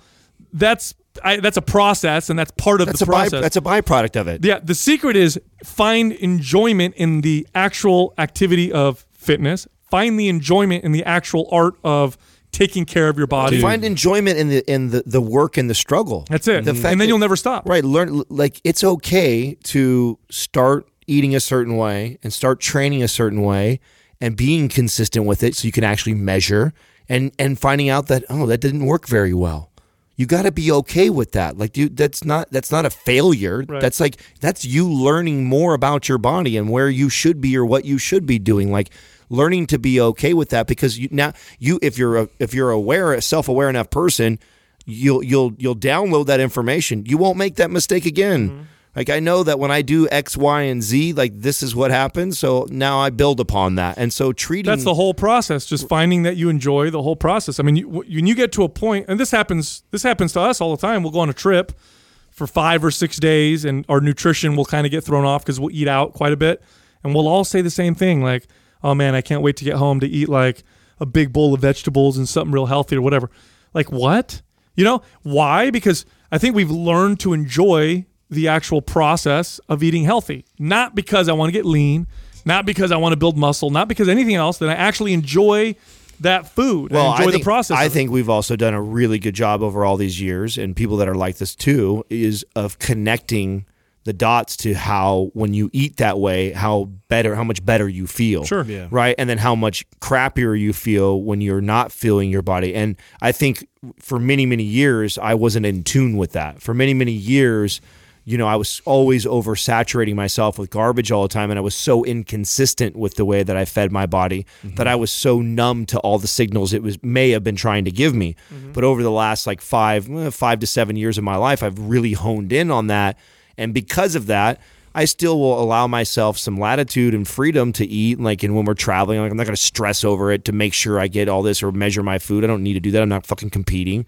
But I do appreciate how I feel when I do eat balanced and get what my body needs nutritionally on every day and get my exercise in. And so I know that when we do those trips and we kind of eat that way, I can feel lethargic. I can feel kind of tired. I can see I'm not as mentally sharp. And you want to get back to the healthy process. And I know what Healthy Adam, how I operate. Like Healthy Adam, like operates at a much higher level, and I want that. You feel good. You radiate. It's a totally different thing. Like I immediately think of like just watching plants, like when they get water and they get proper soil and nutrients, and you just see like a complete difference just in the way it looks. That's actually a pretty good analogy. Yeah. You normally you suck at those. That's I know. I've been working on it. That was 800 episodes.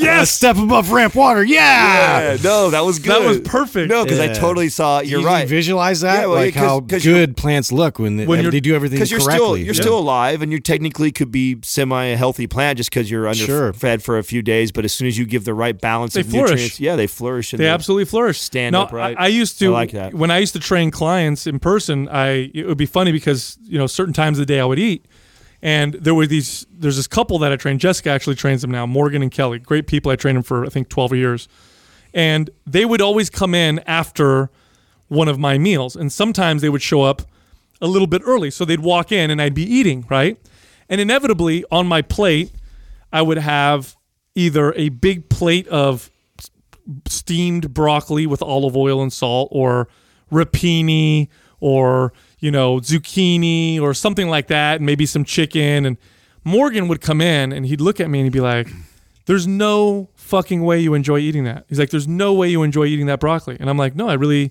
like it. I like eating. I like the way, I like the way I feel, like the way it tastes. And he'd be like, there's no way because you're eating a huge bowl of it. Like, that's so gross. He's like, are you trying to tell me that broccoli tastes as good as pizza? And I'm like, well, of course not. I'm not talking just about taste though. Like, if I compare just one signal, which is taste, which makes up one signal that there's a lot of them that food provide. But if I just compare one, it's not fair. Of course, I'm not going to eat a bowl of broccoli. I'm going to want to eat a cupcake or a piece of pizza or a burger or French fries. Because those ones were designed for that. Right, but that's my point. Like, if I just compare that one metric, but I'm aware of all these other metrics and signals that I get from food, and I value those as well. And so when I add all those up, do I value taste? Of course I value taste. Who doesn't like something that tastes really good? But all the other ones add up to more, and so I value more of that. And so I actually enjoy eating the bowl of broccoli more than I enjoy eating some pizza right now. Right. And I would explain that to him, and he'd be like, well, that doesn't make any sense, but it's totally true. I was so funny. We'd have these debates about it. I'm out of here. But it's literally, and I would actually, to people who were open to it, I would actually train them to do this. I'd say, okay, and by the way, it takes a lot of work because you got to erase a lot of stuff. But it's like, before you eat something, write down how you feel. While you're eating it, pay attention to the texture, the taste, pay attention to how you feel, your mood. After you're done, write it down. Later on, write it down again. Really what you're trying to do is become hyper aware of all the things that food has influenced. And one of them is taste. The other ones are, we've named them before, right? Your skin, your energy, your mood, your digestion. Like, we can go down a long list. Yeah, your stool, your mental clarity, your everything. Energy, all those things. And once you start to, first off, become aware of them, like, oh shit, I do feel better here, here, here, and here. Look at my skin here, here, here. And you start to become aware of them. Now mentally that now is like, it's like points for that food that's getting plugged in. And believe me, you will at some point figure out that for the most part, that I value this food more than this food, even though that one tastes better. So for the most part, that's actually what I want to eat. When you get to that place, eating healthy is not a diet. Right. It's actually what you want to do, and then it's not hard at all. And again, you can do this with foods that you don't, that maybe taste phenomenal, but don't have all those other points. Well, sometimes you just want to taste it. Like, sometimes you don't care about that. And usually it's with other people. And what's great about that, too, is when you get into where taste is like, well, yeah, occasionally I want something that tastes really, awesome. Like, you get that taste, it comes at you really quick, and so you don't really tend to eat a lot of it. Because Very true. You don't need it. Very true. I got it. I'm like, oh, shit, I'm overwhelmed. I don't overeat sweets like I used to. Like, back in the day, if I had sweets and I knew I was going to eat sweets, I was going to eat them until I hurt. Like I was just fucking stuff myself. yeah. I trip out on that right now. Like we just, so we went to this last weekend. We had the graduation party, and there was this huge cake. I love cake. Yeah, you do. Yeah, I love cake, right? And so I told Katrina before we left, I said, hey, make sure you cut me a piece of cake. And she's, this is what I love about her. Like she knows my little thing. And I haven't had a cake in, I don't remember, probably last time you guys saw me buy a cake, which I don't know how many months or what. When you bought the whole cake? Yeah. It was about maybe a year ago. That was great. But, yeah. So classic Adam. But that's like that's younger me, right? And I'm like, I know I could crush those things like by myself. So she cuts me this giant wedge of cake. And I did have a piece of it, but I remember looking at it, and I've already been here enough times that I can remember, like, if I eat this whole thing, I'm going to be just miserable. Like now, like I just can't handle it. Like I used to be able to handle it because it was something that was more regularly in my diet. So I just took like a sliver off. And the other thing and it was good. I actually really enjoyed it. It was nice, and my stomach was all right. It wasn't really, really bad because I think I took a very modest piece and left the rest of it in there. That thing's been sitting in my refrigerator for this whole last week, and that would never happen. And it's like just maybe 7 years ago, 5-7 years. And it's not because you're like, oh, I can't eat that. No, I don't even want it. Exactly. Don't even want it. Exactly. Like it fed that need that I wanted. Like I hadn't had cake in a while. It looked like a really good cake. I wanted to try it enough to satisfy that craving or feeling, right? So, and I did satisfy it. And I didn't feel the need to revisit it. It wasn't so amazing to me that I needed to have more of it, where that would normally trigger an old habit and pattern where I would crush the whole thing. Yep. I've said this before in this podcast. Like that's part of how I started to the first step before I even got to where I'm at now was stopping myself from having it in my house. Mm-hmm. Because if it was in my house, like there would become a weak point where I would want to go have some. And then when I go have some, it would be like, well, I need to finish it all and get it out of the house. Oh, yeah. And so I would crush whatever it was, all of it. Because of the way I look at it is like, I'm going to consume it. Yeah. May as well get it all done right now. I'll pay for this. Yeah, like I would. I would get look over at, with. I would look, back in my early 20s, I'd look at a thing of Oreos, and if I sat down and started having 2, 3, or 4, I'm like, well, I'm going to eat this whole fucking Oreo thing in this next 7 days anyways. I may as well fucking crush it all right now and then be done with it and be, you know what I'm saying? Like wow. that, like I would have those, I would have those thoughts in my head, and I could totally justify it. And there is some truth to that. It's like, well, fuck, I am going to consume 15,000. God, what's the difference if I eat all 15,000 now or spread out over? It's the same, it's just as bad pretty much for me to do that. So that was how I would justify that. So, there's steps to this. There is definitely steps. And it's like we talked about in business, create a plan, go through it, and be okay with changing it along the way. And this is how nutrition works. This is how exercise works. It's the same exact thing. Like you have a plan, go through the workout, be okay with veering off if you have to, because you're listening to your body, and that's when you get the best. That's when you get the best results, and you get to enjoy the process the entire time. Right now I'm following Split, right? Our newest program. I'm literally following it to a T. And first off, I want to say we wrote that very, very well, and I'm doing the program myself, and it makes me realize that when I write a program outside of my workout, and what I mean by that is, a lot of times the way I'll work out is I'll intuitively. I'll construct my workout as I'm working out. Right. Mm-hmm. But with Split, we wrote it. We sat down to write it. And when you're writing it and you're not working out, your mentality is more objective. My mentality is I'm looking at it from a bird's eye view. My ego's not in it because I'm not working out right now. And I can write it really, really smart. Right. And that's what we did, right? Mm-hmm. So I'm applying the workout, and I can already tell as I'm doing, I'm like, well, I want to do this. I'm like, no. I'm going to follow it exactly as it's laid out. And I'm just fucking great, phenomenal results. And this is something I wanted to communicate since doing this is like, for people who are experienced and who kind of take it for granted, try this. Try taking some time aside while you're not working out. Because while you're working out, if you do it on the whim, sometimes ego gets in and you revert back to your favorite thing, or the one exercise you love to do all the time that gets you the best pump or whatever, and you just end up overdoing that. So take time aside, sit down, write it out objectively from a bird's eye view, and then stick to it, and be okay with changing it, but also try to stick to it because you wrote that in that particular state of mind. Right. And man, let me tell you, what a difference. I wouldn't be following. If I were just to write it myself as I go along, I wouldn't have written it nearly as well. Yeah. You know what I mean? No, there's something to be. It reminds me of talking about the Fitbit and then the food tracking. I can keep myself in good shape without that, so I don't depend on it to stay. Like I haven't tracked my food in probably a year and a half now, maybe longer. But there is something about it when I do track and it's this whole new level. You start to notice all those things that you pointed out, like the mental games that you play with yourself and you subconsciously play with yourself and you don't realize it. And you do just gravitate to patterns and habits. That's how we're wired. So me tracking something or following something to a T like that, or tracking like a food tracker or a Fitbit, all these things are just more awareness tools. And I think that I think there's a lot of value to all of them. And I think it was funny that we just talked about this, about the Fitbit, and this is how I feel about it. I feel that that's exactly how you're explaining how you feel about this program, because you are following it to a T. It's not that you couldn't create a great program or have a great workout or stay in good shape. It's just that it takes you to another level of awareness, because you are getting a bird's eye view. And you're also kind of navigating. It's improving my ability to train intuitively. And that's how these tools should be used. Right. They should be used, improve your awareness, increase your awareness, so that you can get better and better and better at being able to read your body.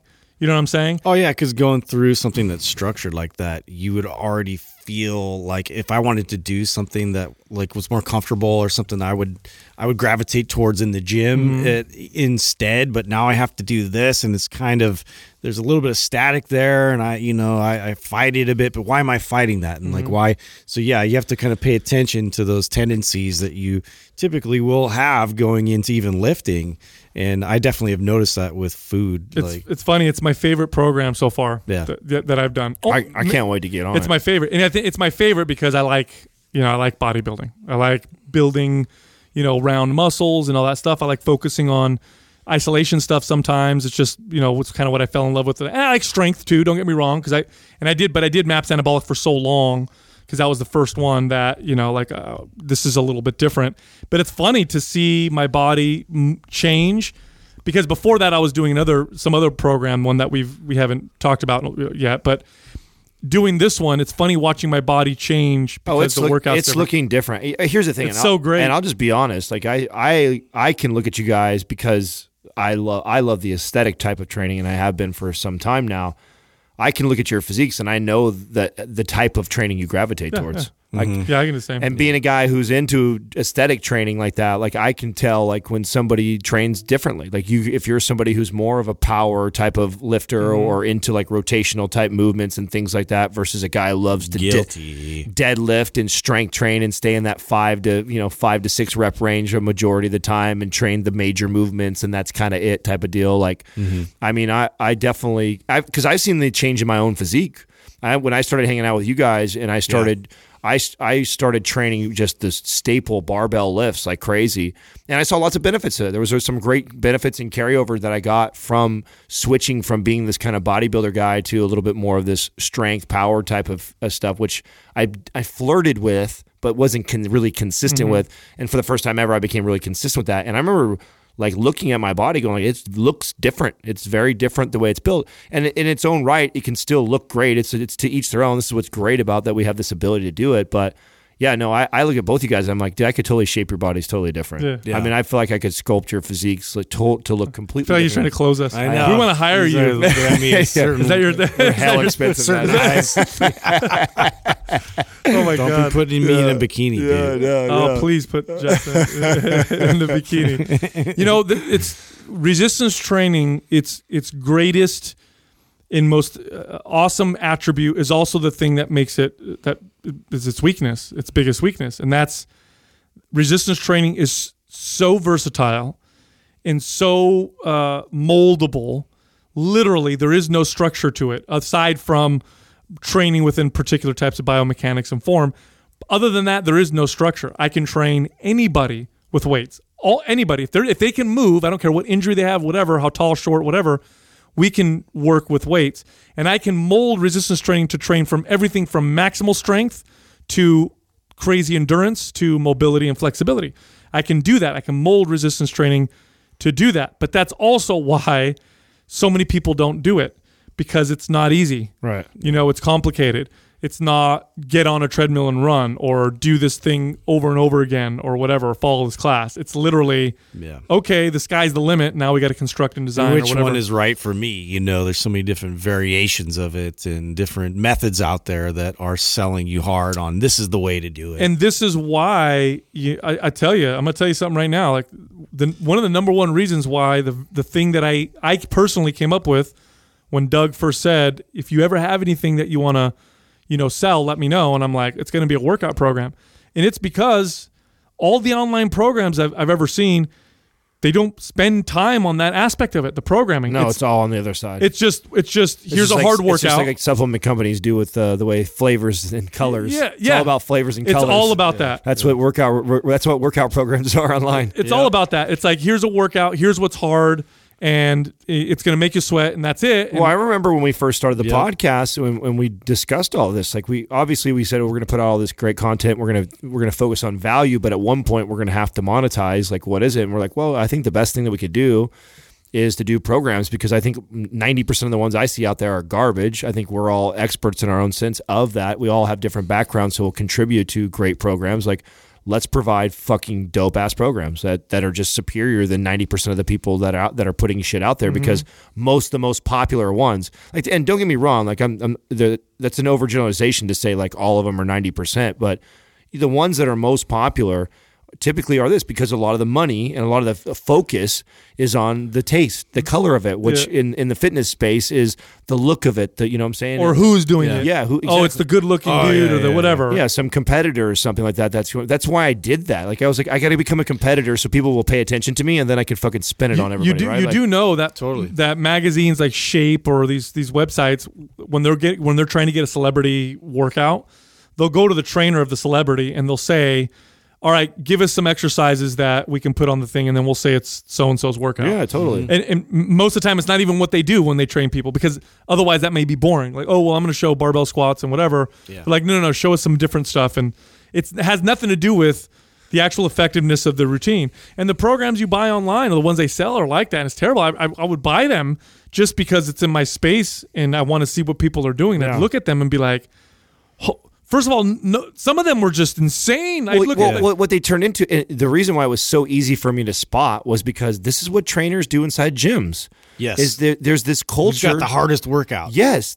And I was just as guilty of this shit. You know, when I first came on the scene, like, that is the culture. You come in, and then, like, who can train their clients the most creative or the hardest? Like, that is literally the formula, because everyone was dick measuring themselves on who could come up with the hardest workout that the client came back and said, oh my God, that was so hard. Like, that was literally the extent of programming. So, you know, I definitely am a part of all this problem, which I think motivates us to do what we do, because it is still a problem. It's a problem still in the gyms. You know, I get DMs all the time about this because I haven't been there in such a long time, and everyone goes like, no, Adam, it's still like this. You know, so it's still happening in the gyms right now. It's still happening in social media world, and all these big name people you're following.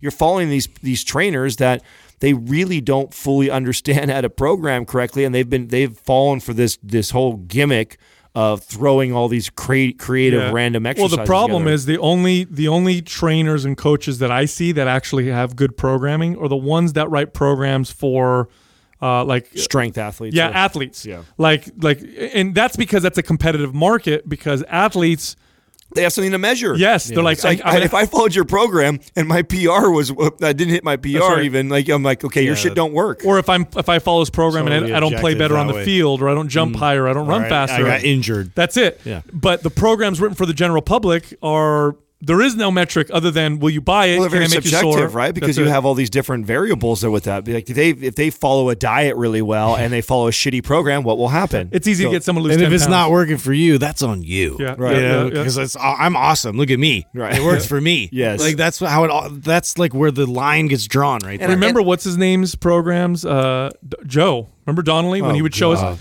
50 Mr. Volume. Oh, dude, 50 something. He'd show us his programs and was so proud of how hard they were, and all of us were like, you're going to fry every single person that does this. Yeah. There's nobody can do this. They're going to get fried, and I know why you're putting this out because it makes Shout you look out like to a bad Joe D. Yeah. Thanks for the mind pump bump there, dude. All right. Yeah, I think that's why we eventually got blocked. Is because all of his people were coming over. yeah. That's it. You know how many people- I think Mass that's exodus. ultimately what pissed him off. I Yeah, really do. yeah. That was the Because people would look at his programs and they'd be like, "But Mind Pump Wait said a minute. no, Yeah. or they would do them and they'd be like, fucking Yeah. couldn't walk for like a week, you know. And his is like, well, man up, you know what I'm saying? Yeah. You gotta get to my level. take being more a gear, bitch. take more gear, you'll recover. Take more gear and eat more. Then you can do 2 hours of special sauce. chest. It really works. work. Well, you know, this is what's happened is you get a lot of models, you know, that competed, and then they get on covers of magazines. And don't get me wrong, like these people know how to get themselves in shape. Like they've proven that. You Yeah. know, now some of them did it probably by some really crazy methods or by using things or whatever. But to each their own. And no matter what, it takes dedication and discipline and consistency to do whatever they did. But really have no experience with training other people. And if they call themselves a coach because they do something virtually online, even if you're coaching 50 to 100 people a month times 5 years, you're still not touching that many lives, and you're not really coaching. No, those you people. can't be, because first of all, if you've made it to the level where you have the aesthetics to be popular enough to have hundreds of thousands of followers or to be placed on websites or magazines, that is partially, yes, you probably do put some consistency and some hard work, but you also have amazing genetics, because I could take 100 people and give them perfect diet, perfect training, and they'll never look good enough to be, most of them won't be good enough to be put on websites and magazines and stuff, because there's a genetic component. And then there's also the drugs, let's not forget, on anabolics. And so these people train themselves, who they happen to have these great genetics, who are also on anabolic steroids. And so all of their experience training is in that category. Now, what percentage of the population do you think fits in that category? Right? So they're writing what they've done is they've written programs for genetically gifted steroid-taking people. Right. Everybody else is fucked. Well, anybody else who follows that program is not going to respond. What's the same interesting is that the culture hasn't really caught up to that fact alone, that like they don't view getting really big and shredded as like, it's like professional sport. Like, so say if I was to try, like I want to be like a professional basketball player, like in the NBA. And all I have to do is, work on my skill set, wear these strength shoes, get stronger, like eat a bunch of supplements, and then I can be in the NBA. Everybody knows that's now. silly. That's fucking silly. But then again, on that side of it, where we see all these magazine images and people that are just like, man, just genetically just awesome and like bodybuilders. It's like for some reason we still think that's achievable. Yeah, I'll look like him if I just follow no that problem. program. I just gotta lift more. No, I mean, look, I've hung around with some crazy genetic freaks, pro bodybuilders, for example. We hung out with Ben Pekulski. Here's a man who is literally trying to lose weight, to lose muscle. big time. He's trying as hard as he can. He wants to lose 100 pounds to lose of muscle. Okay, he was already in this process for like a year where he was pushing to lose muscle. I will never, ever, ever get as not big as working. he is after years of trying to get smaller. So he could literally try to get smaller. I could try to get as big as possible. I will never be as big as him because he's just... That's silly. Now, has he put in a lot of work? Of course. Yeah. But he's also combined that with the ability to put on that kind of muscle. And so my point is, with these routines, is they're not written by people who've trained lots of people. And you can tell when you look at them. When I can always take a look at this and be like, oh, this is not written for... This is not going to help most people. This is going to hurt most people, or do nothing. Right. It's terribly written. Right. They don't periodize their training. So they don't utilize, understand exercise order and how the order all matches throughout the entire week. They don't understand how to apply intensity or frequency properly, especially in the context of whatever program that they're writing. They don't understand how to combine mobility in the right way. They may throw in mobility in there, although I still haven't seen that yet, but let's just say they do. They may just pick 3 or 4 popular mobility exercises, not realizing those need to be programmed. Stretch your hammies, bro. Yeah, those need to be programmed as well. And so, it's just it was an open market for that kind of stuff. Oh, it was easy. It was going to be easy. If we knew that if we were going to provide value, add value through the podcast, and then as long as we provided something that was superior than most everything that was being put out there, which is also why too that we can charge the rate that we do for our programs. I mean, I knew that. I remember I was just telling this to somebody the other day. It's like I like to think of ourselves as the Nordstroms of programs online. It's like, and there's plenty of other nice stores out there and people that do that, but like we have a reputation for the product that you're getting, and we also have, just like Nordstrom's, you can get your money back guarantee. It's like we feel so confident in what we put together for people. That's like, follow this shit. Yeah. Follow this shit and then get back to it. Yeah. And it's not about all the awesome heroic imagery and it how, sucks. We're getting better. Right? Yeah, we get but what I'm saying is like literally all it is about what works and what's going to work for you best. Like that was what we put all the emphasis in. It's funny, Christina Rice always fucking just hammers us. She's such a little shit because she's a kid, but she's so blunt, which is why we like her. But she's just like, you need to like reshoot the videos for Maps Anywhere. You know how she talks? Yeah. She's like, because it's like in your grandma's living room and it doesn't look. And Adam's wearing sunglasses. You guys weren't even trying. Yeah. And I'm telling her, I'm like, listen, that'll happen in due time, and that's going to be something we're going to do. We're going to make everything look better.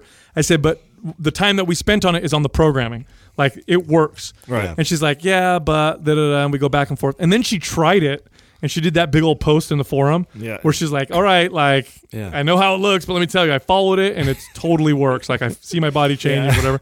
So, hey, at the point when we combine the fucking flavor and color, like when we start to focus on the flavor and color with it, is when I think that's next that'll year. Be a deadly combo. That's next year. I mean, it's all happening right now. It's a slow process. This is, again, something else that I was talking about with this group of people I was talking to yesterday was, it takes time to do those things. It takes a lot of money to do those things, but it's not the number one priority. It really isn't. It is if we wanted to get the attention of everybody, but it's not. I'd rather not get the attention of thousands of people and truly transform 5 people. Yeah. You truly get the forward thinkers, the early adopters. Right. We're getting people that are actually seeking on that change. Not just your fly by the moon kind of people. Right. And I do see, though, with the growth of the business and what's happening right now, and I think the YouTube channel is approaching 80,000 subscribers or something right now. Like, you're starting to see the looky-loos now. Yeah. Oh, dude, because we had a really strong core for a long time. I was like, man, we don't get any hate. Bro, I've done a couple videos. There's a couple videos now with me on them where I'm talking, haters. and you know how I talk. I talk very like this is how it is, right? And there's now getting some haters, and so there's some comments. I forgot which one it was. I think it was the one that was talking about why body part splits don't work for most people, and this, that, and the other. Yeah. And I'm talking about, and underneath it, there's a dude that's like, one guy's like, yeah, I do a split and I'm already way bigger than this guy, so he doesn't know what he's talking about. And then another person's like, the end. Yeah, Mic drop. Yeah. And See you later. Another person's like, my programs are awesome. Dude, I know some female powerlifters that are bigger than this guy. Obviously. Oh my god, dude. And I'm laughing. Can we brutal. But can I tell you something? Can we read when we start getting these? We have no, to, because you're gonna encourage them. it doesn't matter. All right. It's kinda It doesn't funny. matter. I remember Doug used to say that, and I used to agree. Like, we shouldn't read like a bad review, but No. at this point, there's gonna be tons of hate. It won't Have matter. you seen that? I don't know if it's Jimmy Fallon, but they do. You know who does it really well? The guy that I followed a long time ago, and he's now blown up big time lately, is Robert Frank. He does those crazy videos where he's yelling his car, but he does every week. He dances all just ridiculous in his kitchen, and he posts all the Twitter hate. Yeah. He literally that's shouts great. them out. You know what I'm saying? He gives them love. You know what I'm saying? Shouts them that's all out, funny. and they're just That's great. mean ass shit. People are saying. Oh about yeah, but so they're saying that. But the best part of it is I won't answer for a little bit. I'll wait, and inevitably, fan will get on there, and the fan will be like, "Oh, you must not know who he is, or you don't know who Mind Pump is." Obviously, they know what they're talking about. I'm like, "Oh shit, Yeah. they're going on there to back Well, us and that's up." what Hell Casey yeah. will tell you always with us, right? Is don't pick up the brick, right? Don't even respond. Don't even give them any attention whatsoever, right? Yeah.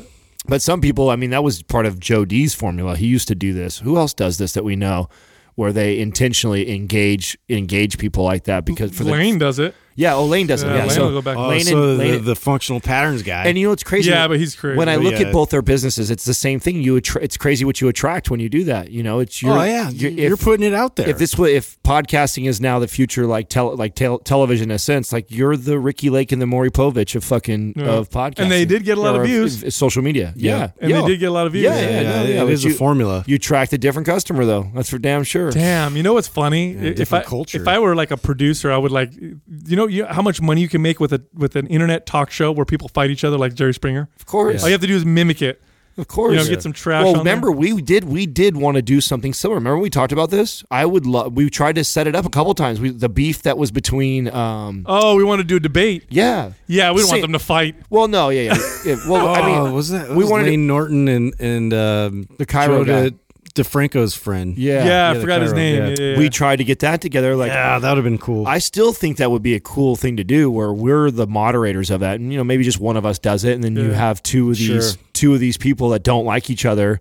That are intelligent, Yeah, so there's yeah. value for the. It's not. I don't want to. I couldn't sleep at night if it was purely for drama. Shit, yeah. Yeah, let's bring. Well, on Jerry Springer there was nobody debating important. Yeah, there was no intelligent. There was nothing intelligent coming out of it. it Where was I- like I had sex with my cousin and now she, whatever. right. Yeah. Where people would eat that shit up too, like big You're time. not the father. But I wouldn't they feel love good that. about putting it out there. I would feel good though about having like a Lane and someone else, or a guy that the two polarizing personalities in the fitness space that don't like each other, but they don't all or both are intelligent and they have That'd be their own- fun. Yeah, I think so too. That'd be really, really fun. I think it'll eventually happen. Yeah. I would love to see that because I do want to see that ideas get discussed in that kind of a fashion, so somebody could literally watch a video and see. Don't you think we're a like- vegan advocate go against a carnivore diet advocate and have them go back and forth and people who can argue their cases really well. I'm not going to pick an idiot and a smart person. No, but I don't you want think two good people. don't you think we're like the right podcasters to host something like that? I would love that. yeah. Like I really feel like we would have a really non-biased. Keep the bias out of it. Yeah, let's just let them go, and we'll prod them in the right direction, and let the audience then you have the audience vote afterwards, like that one Monk debates. Yeah, like the monk debate. Dude, the way they vote- that is really cool. Dude, have you watched any more is of their cool. debates? Yeah. Well, which one did I watch last? What was the one you sent over? Oh, it's the one about religion. Yeah. It's brilliant, and what they do that's brilliant is they don't just ask the audience at the end who won the debate. What they ask the audience beforehand is, what is your current position on this topic? So everybody already has it. They've already said, okay, I believe I would love to yes, steal, or I steal believe this no. idea exactly like and this, then but for the fitness. idea is to see who got swayed more at the end. So even though you have an audience of that, majority of them support one For guy example, anyway. how dope would it be to have Lane and like Rob Wolf and say artificial sweeteners are bad for you? yeah, are artificial sweeteners safe? Right, and get that from the audience where you sit on there, Yep. and then let those two have And a see who sways. Yeah, them that would and be do so yeah. cool. That Is would be sugar cool. bad for you? Yeah, or I wanna do Yeah, we'll that. give them the topic, and then they just have to discuss it. that would be money, dude. I know it would be. That would be really good. I'd like to try and put now that that it's on together. air, Watcher. I know. Fucking do that. I know. I'm gonna, don't slide in my DM to let me know that. I know it's a good idea. Yeah, we already know. yeah, we thought of this for a long time. Actually, It's on we record actually now. tried to put it together. Well, That's why it's hard. It's hard to coordinate both guys. because everybody's busy, And then it's because it's such a new thing that we're doing, like or trying to do. I think that so many people are scared too. Like I felt that from when we were trying to get Yeah. the last two together, and I was like, well, man. nobody wants to feel like they're going to get attacked or anything. Like we want to make it as inviting as possible. It has to be in front of an audience. I think it would be good to get that feedback from an audience. It would take a lot of organization. It really would. You'd film it and then you could put it on YouTube or whatever. But it would take some organization for sure. oh, we're Yeah. fucked. Then. Yeah. Anyway, well, I tell you what, I'm super, super grateful for you guys. I'm extremely grateful for the people that have supported and listened to Mind Pump and supported us by enrolling in our programs and all that stuff. Like you guys, If you've listened to every 800 episodes, like I don't know, we should do something for them, man. That's, Well, we could that's pretty fucking crazy. Well, we can't do anything for. Well, this depends. Like that's gonna be tough. We could go. No. Yeah, there's a lot of people these days. I now. mean, let us know. Just let us know. I'll figure something out Just by like I then. got a free T-shirt Yeah, for everybody. Justin's gonna come over and wash your car. Yeah, good one, Doug. Justin's like that dad that promises crazy shit. Yeah, that's why I'm like I'm Son, if you get straight A's, I'm gonna buy you a fighter jet. You know? Yeah. He'll never do it. Yeah, and You know Mom- what I mean? And then he does. And oh shit! Mom's like, you got to get him a fighter jet now if he gets this shit. Oh man! Anyway, open super, my mouth. super, super grateful for all the support and love, and we're gonna keep doing what we're doing and more in the years to come. Oh, So- we're gonna. I think I know a question that I'm sure people are wondering right now is like, what's in store for us in the future? And there's a lot of cool things that are down the pipe. But I think the thing that I am excited about is just a lot of the stuff that we've done. I think we're gonna do a lot better. And this is the part of the business that I know I was kind of putting the reins on a lot of people and being like, relax, we'll get here. We'll get to that point where we can really dress things up. We can really produce things up. We can really spend some money and some time in these areas because we're in this place now. So I'm excited to see a lot of those things unfold. So I like what I see happening with Taylor and what we're doing with the whole advertising side and the partnerships and the relationships that we're starting to form, and now these tours that we're going to start doing. Like, I think that's a really exciting thing that's going to be totally new. It's so fun. Oh, it's going to be fun. I It's can't gonna be wait great. till the next one, man. I love what I see going on right now with Shannon and all the stuff that she's designing right now for like the look, because for a very long time we just don't appeal to the masses. I think that the brand right now looks like you got to be kind of a hardcore workout person or super into bodybuilding type of deal to even appeal to the brand. That's getting all changed right now, so that's going to look so cool. The YouTube channel, I think we're really starting to find like our formula and what works and what people are wanting. I'm super excited about IGTV. Like we're the most active on Instagram, and now that they're going to be having their own TV, I mean, we're going to jump on That's going to be interesting. Yeah, It'll be interesting. It's going to be fun. Excellent. Well, check it out. We have, I don't know, like something like 12 free guides that we wrote. Great information, lots of value. They're absolutely free. Go to mindpumpfree.com, find one that you like, download it, costs you nothing. Also, find us on Instagram. My page is Mind Pump Sal. Adam is at Mind Pump Adam. Justin is at Mind Pump Justin. Thank you for listening to Mind Pump. If your goal is to build and shape your body, dramatically improve your health and energy, and maximize your overall performance, check out our discounted RGB Super Bundle at mindpumpmedia.com. The RGB Super Bundle includes MAPS Anabolic, MAPS Performance, and MAPS Aesthetic. 9 months of phased expert exercise programming designed by Sal, Adam, and Justin to systematically transform the way your body looks, feels, and performs. With detailed workout blueprints and over 200 videos, the RGB Super Bundle is like having Sal, Adam, and Justin as your own personal trainers, but at a fraction of the price. The RGB Super Bundle has a full 30-day money-back guarantee, and you can get it now plus other valuable free resources at mindpumpmedia.com. If you enjoy this show, please share the love by leaving us a 5-star rating and review on iTunes, and by introducing Mind Pump to your friends and family. We thank you for your support, and until next time, this is Mind Pump.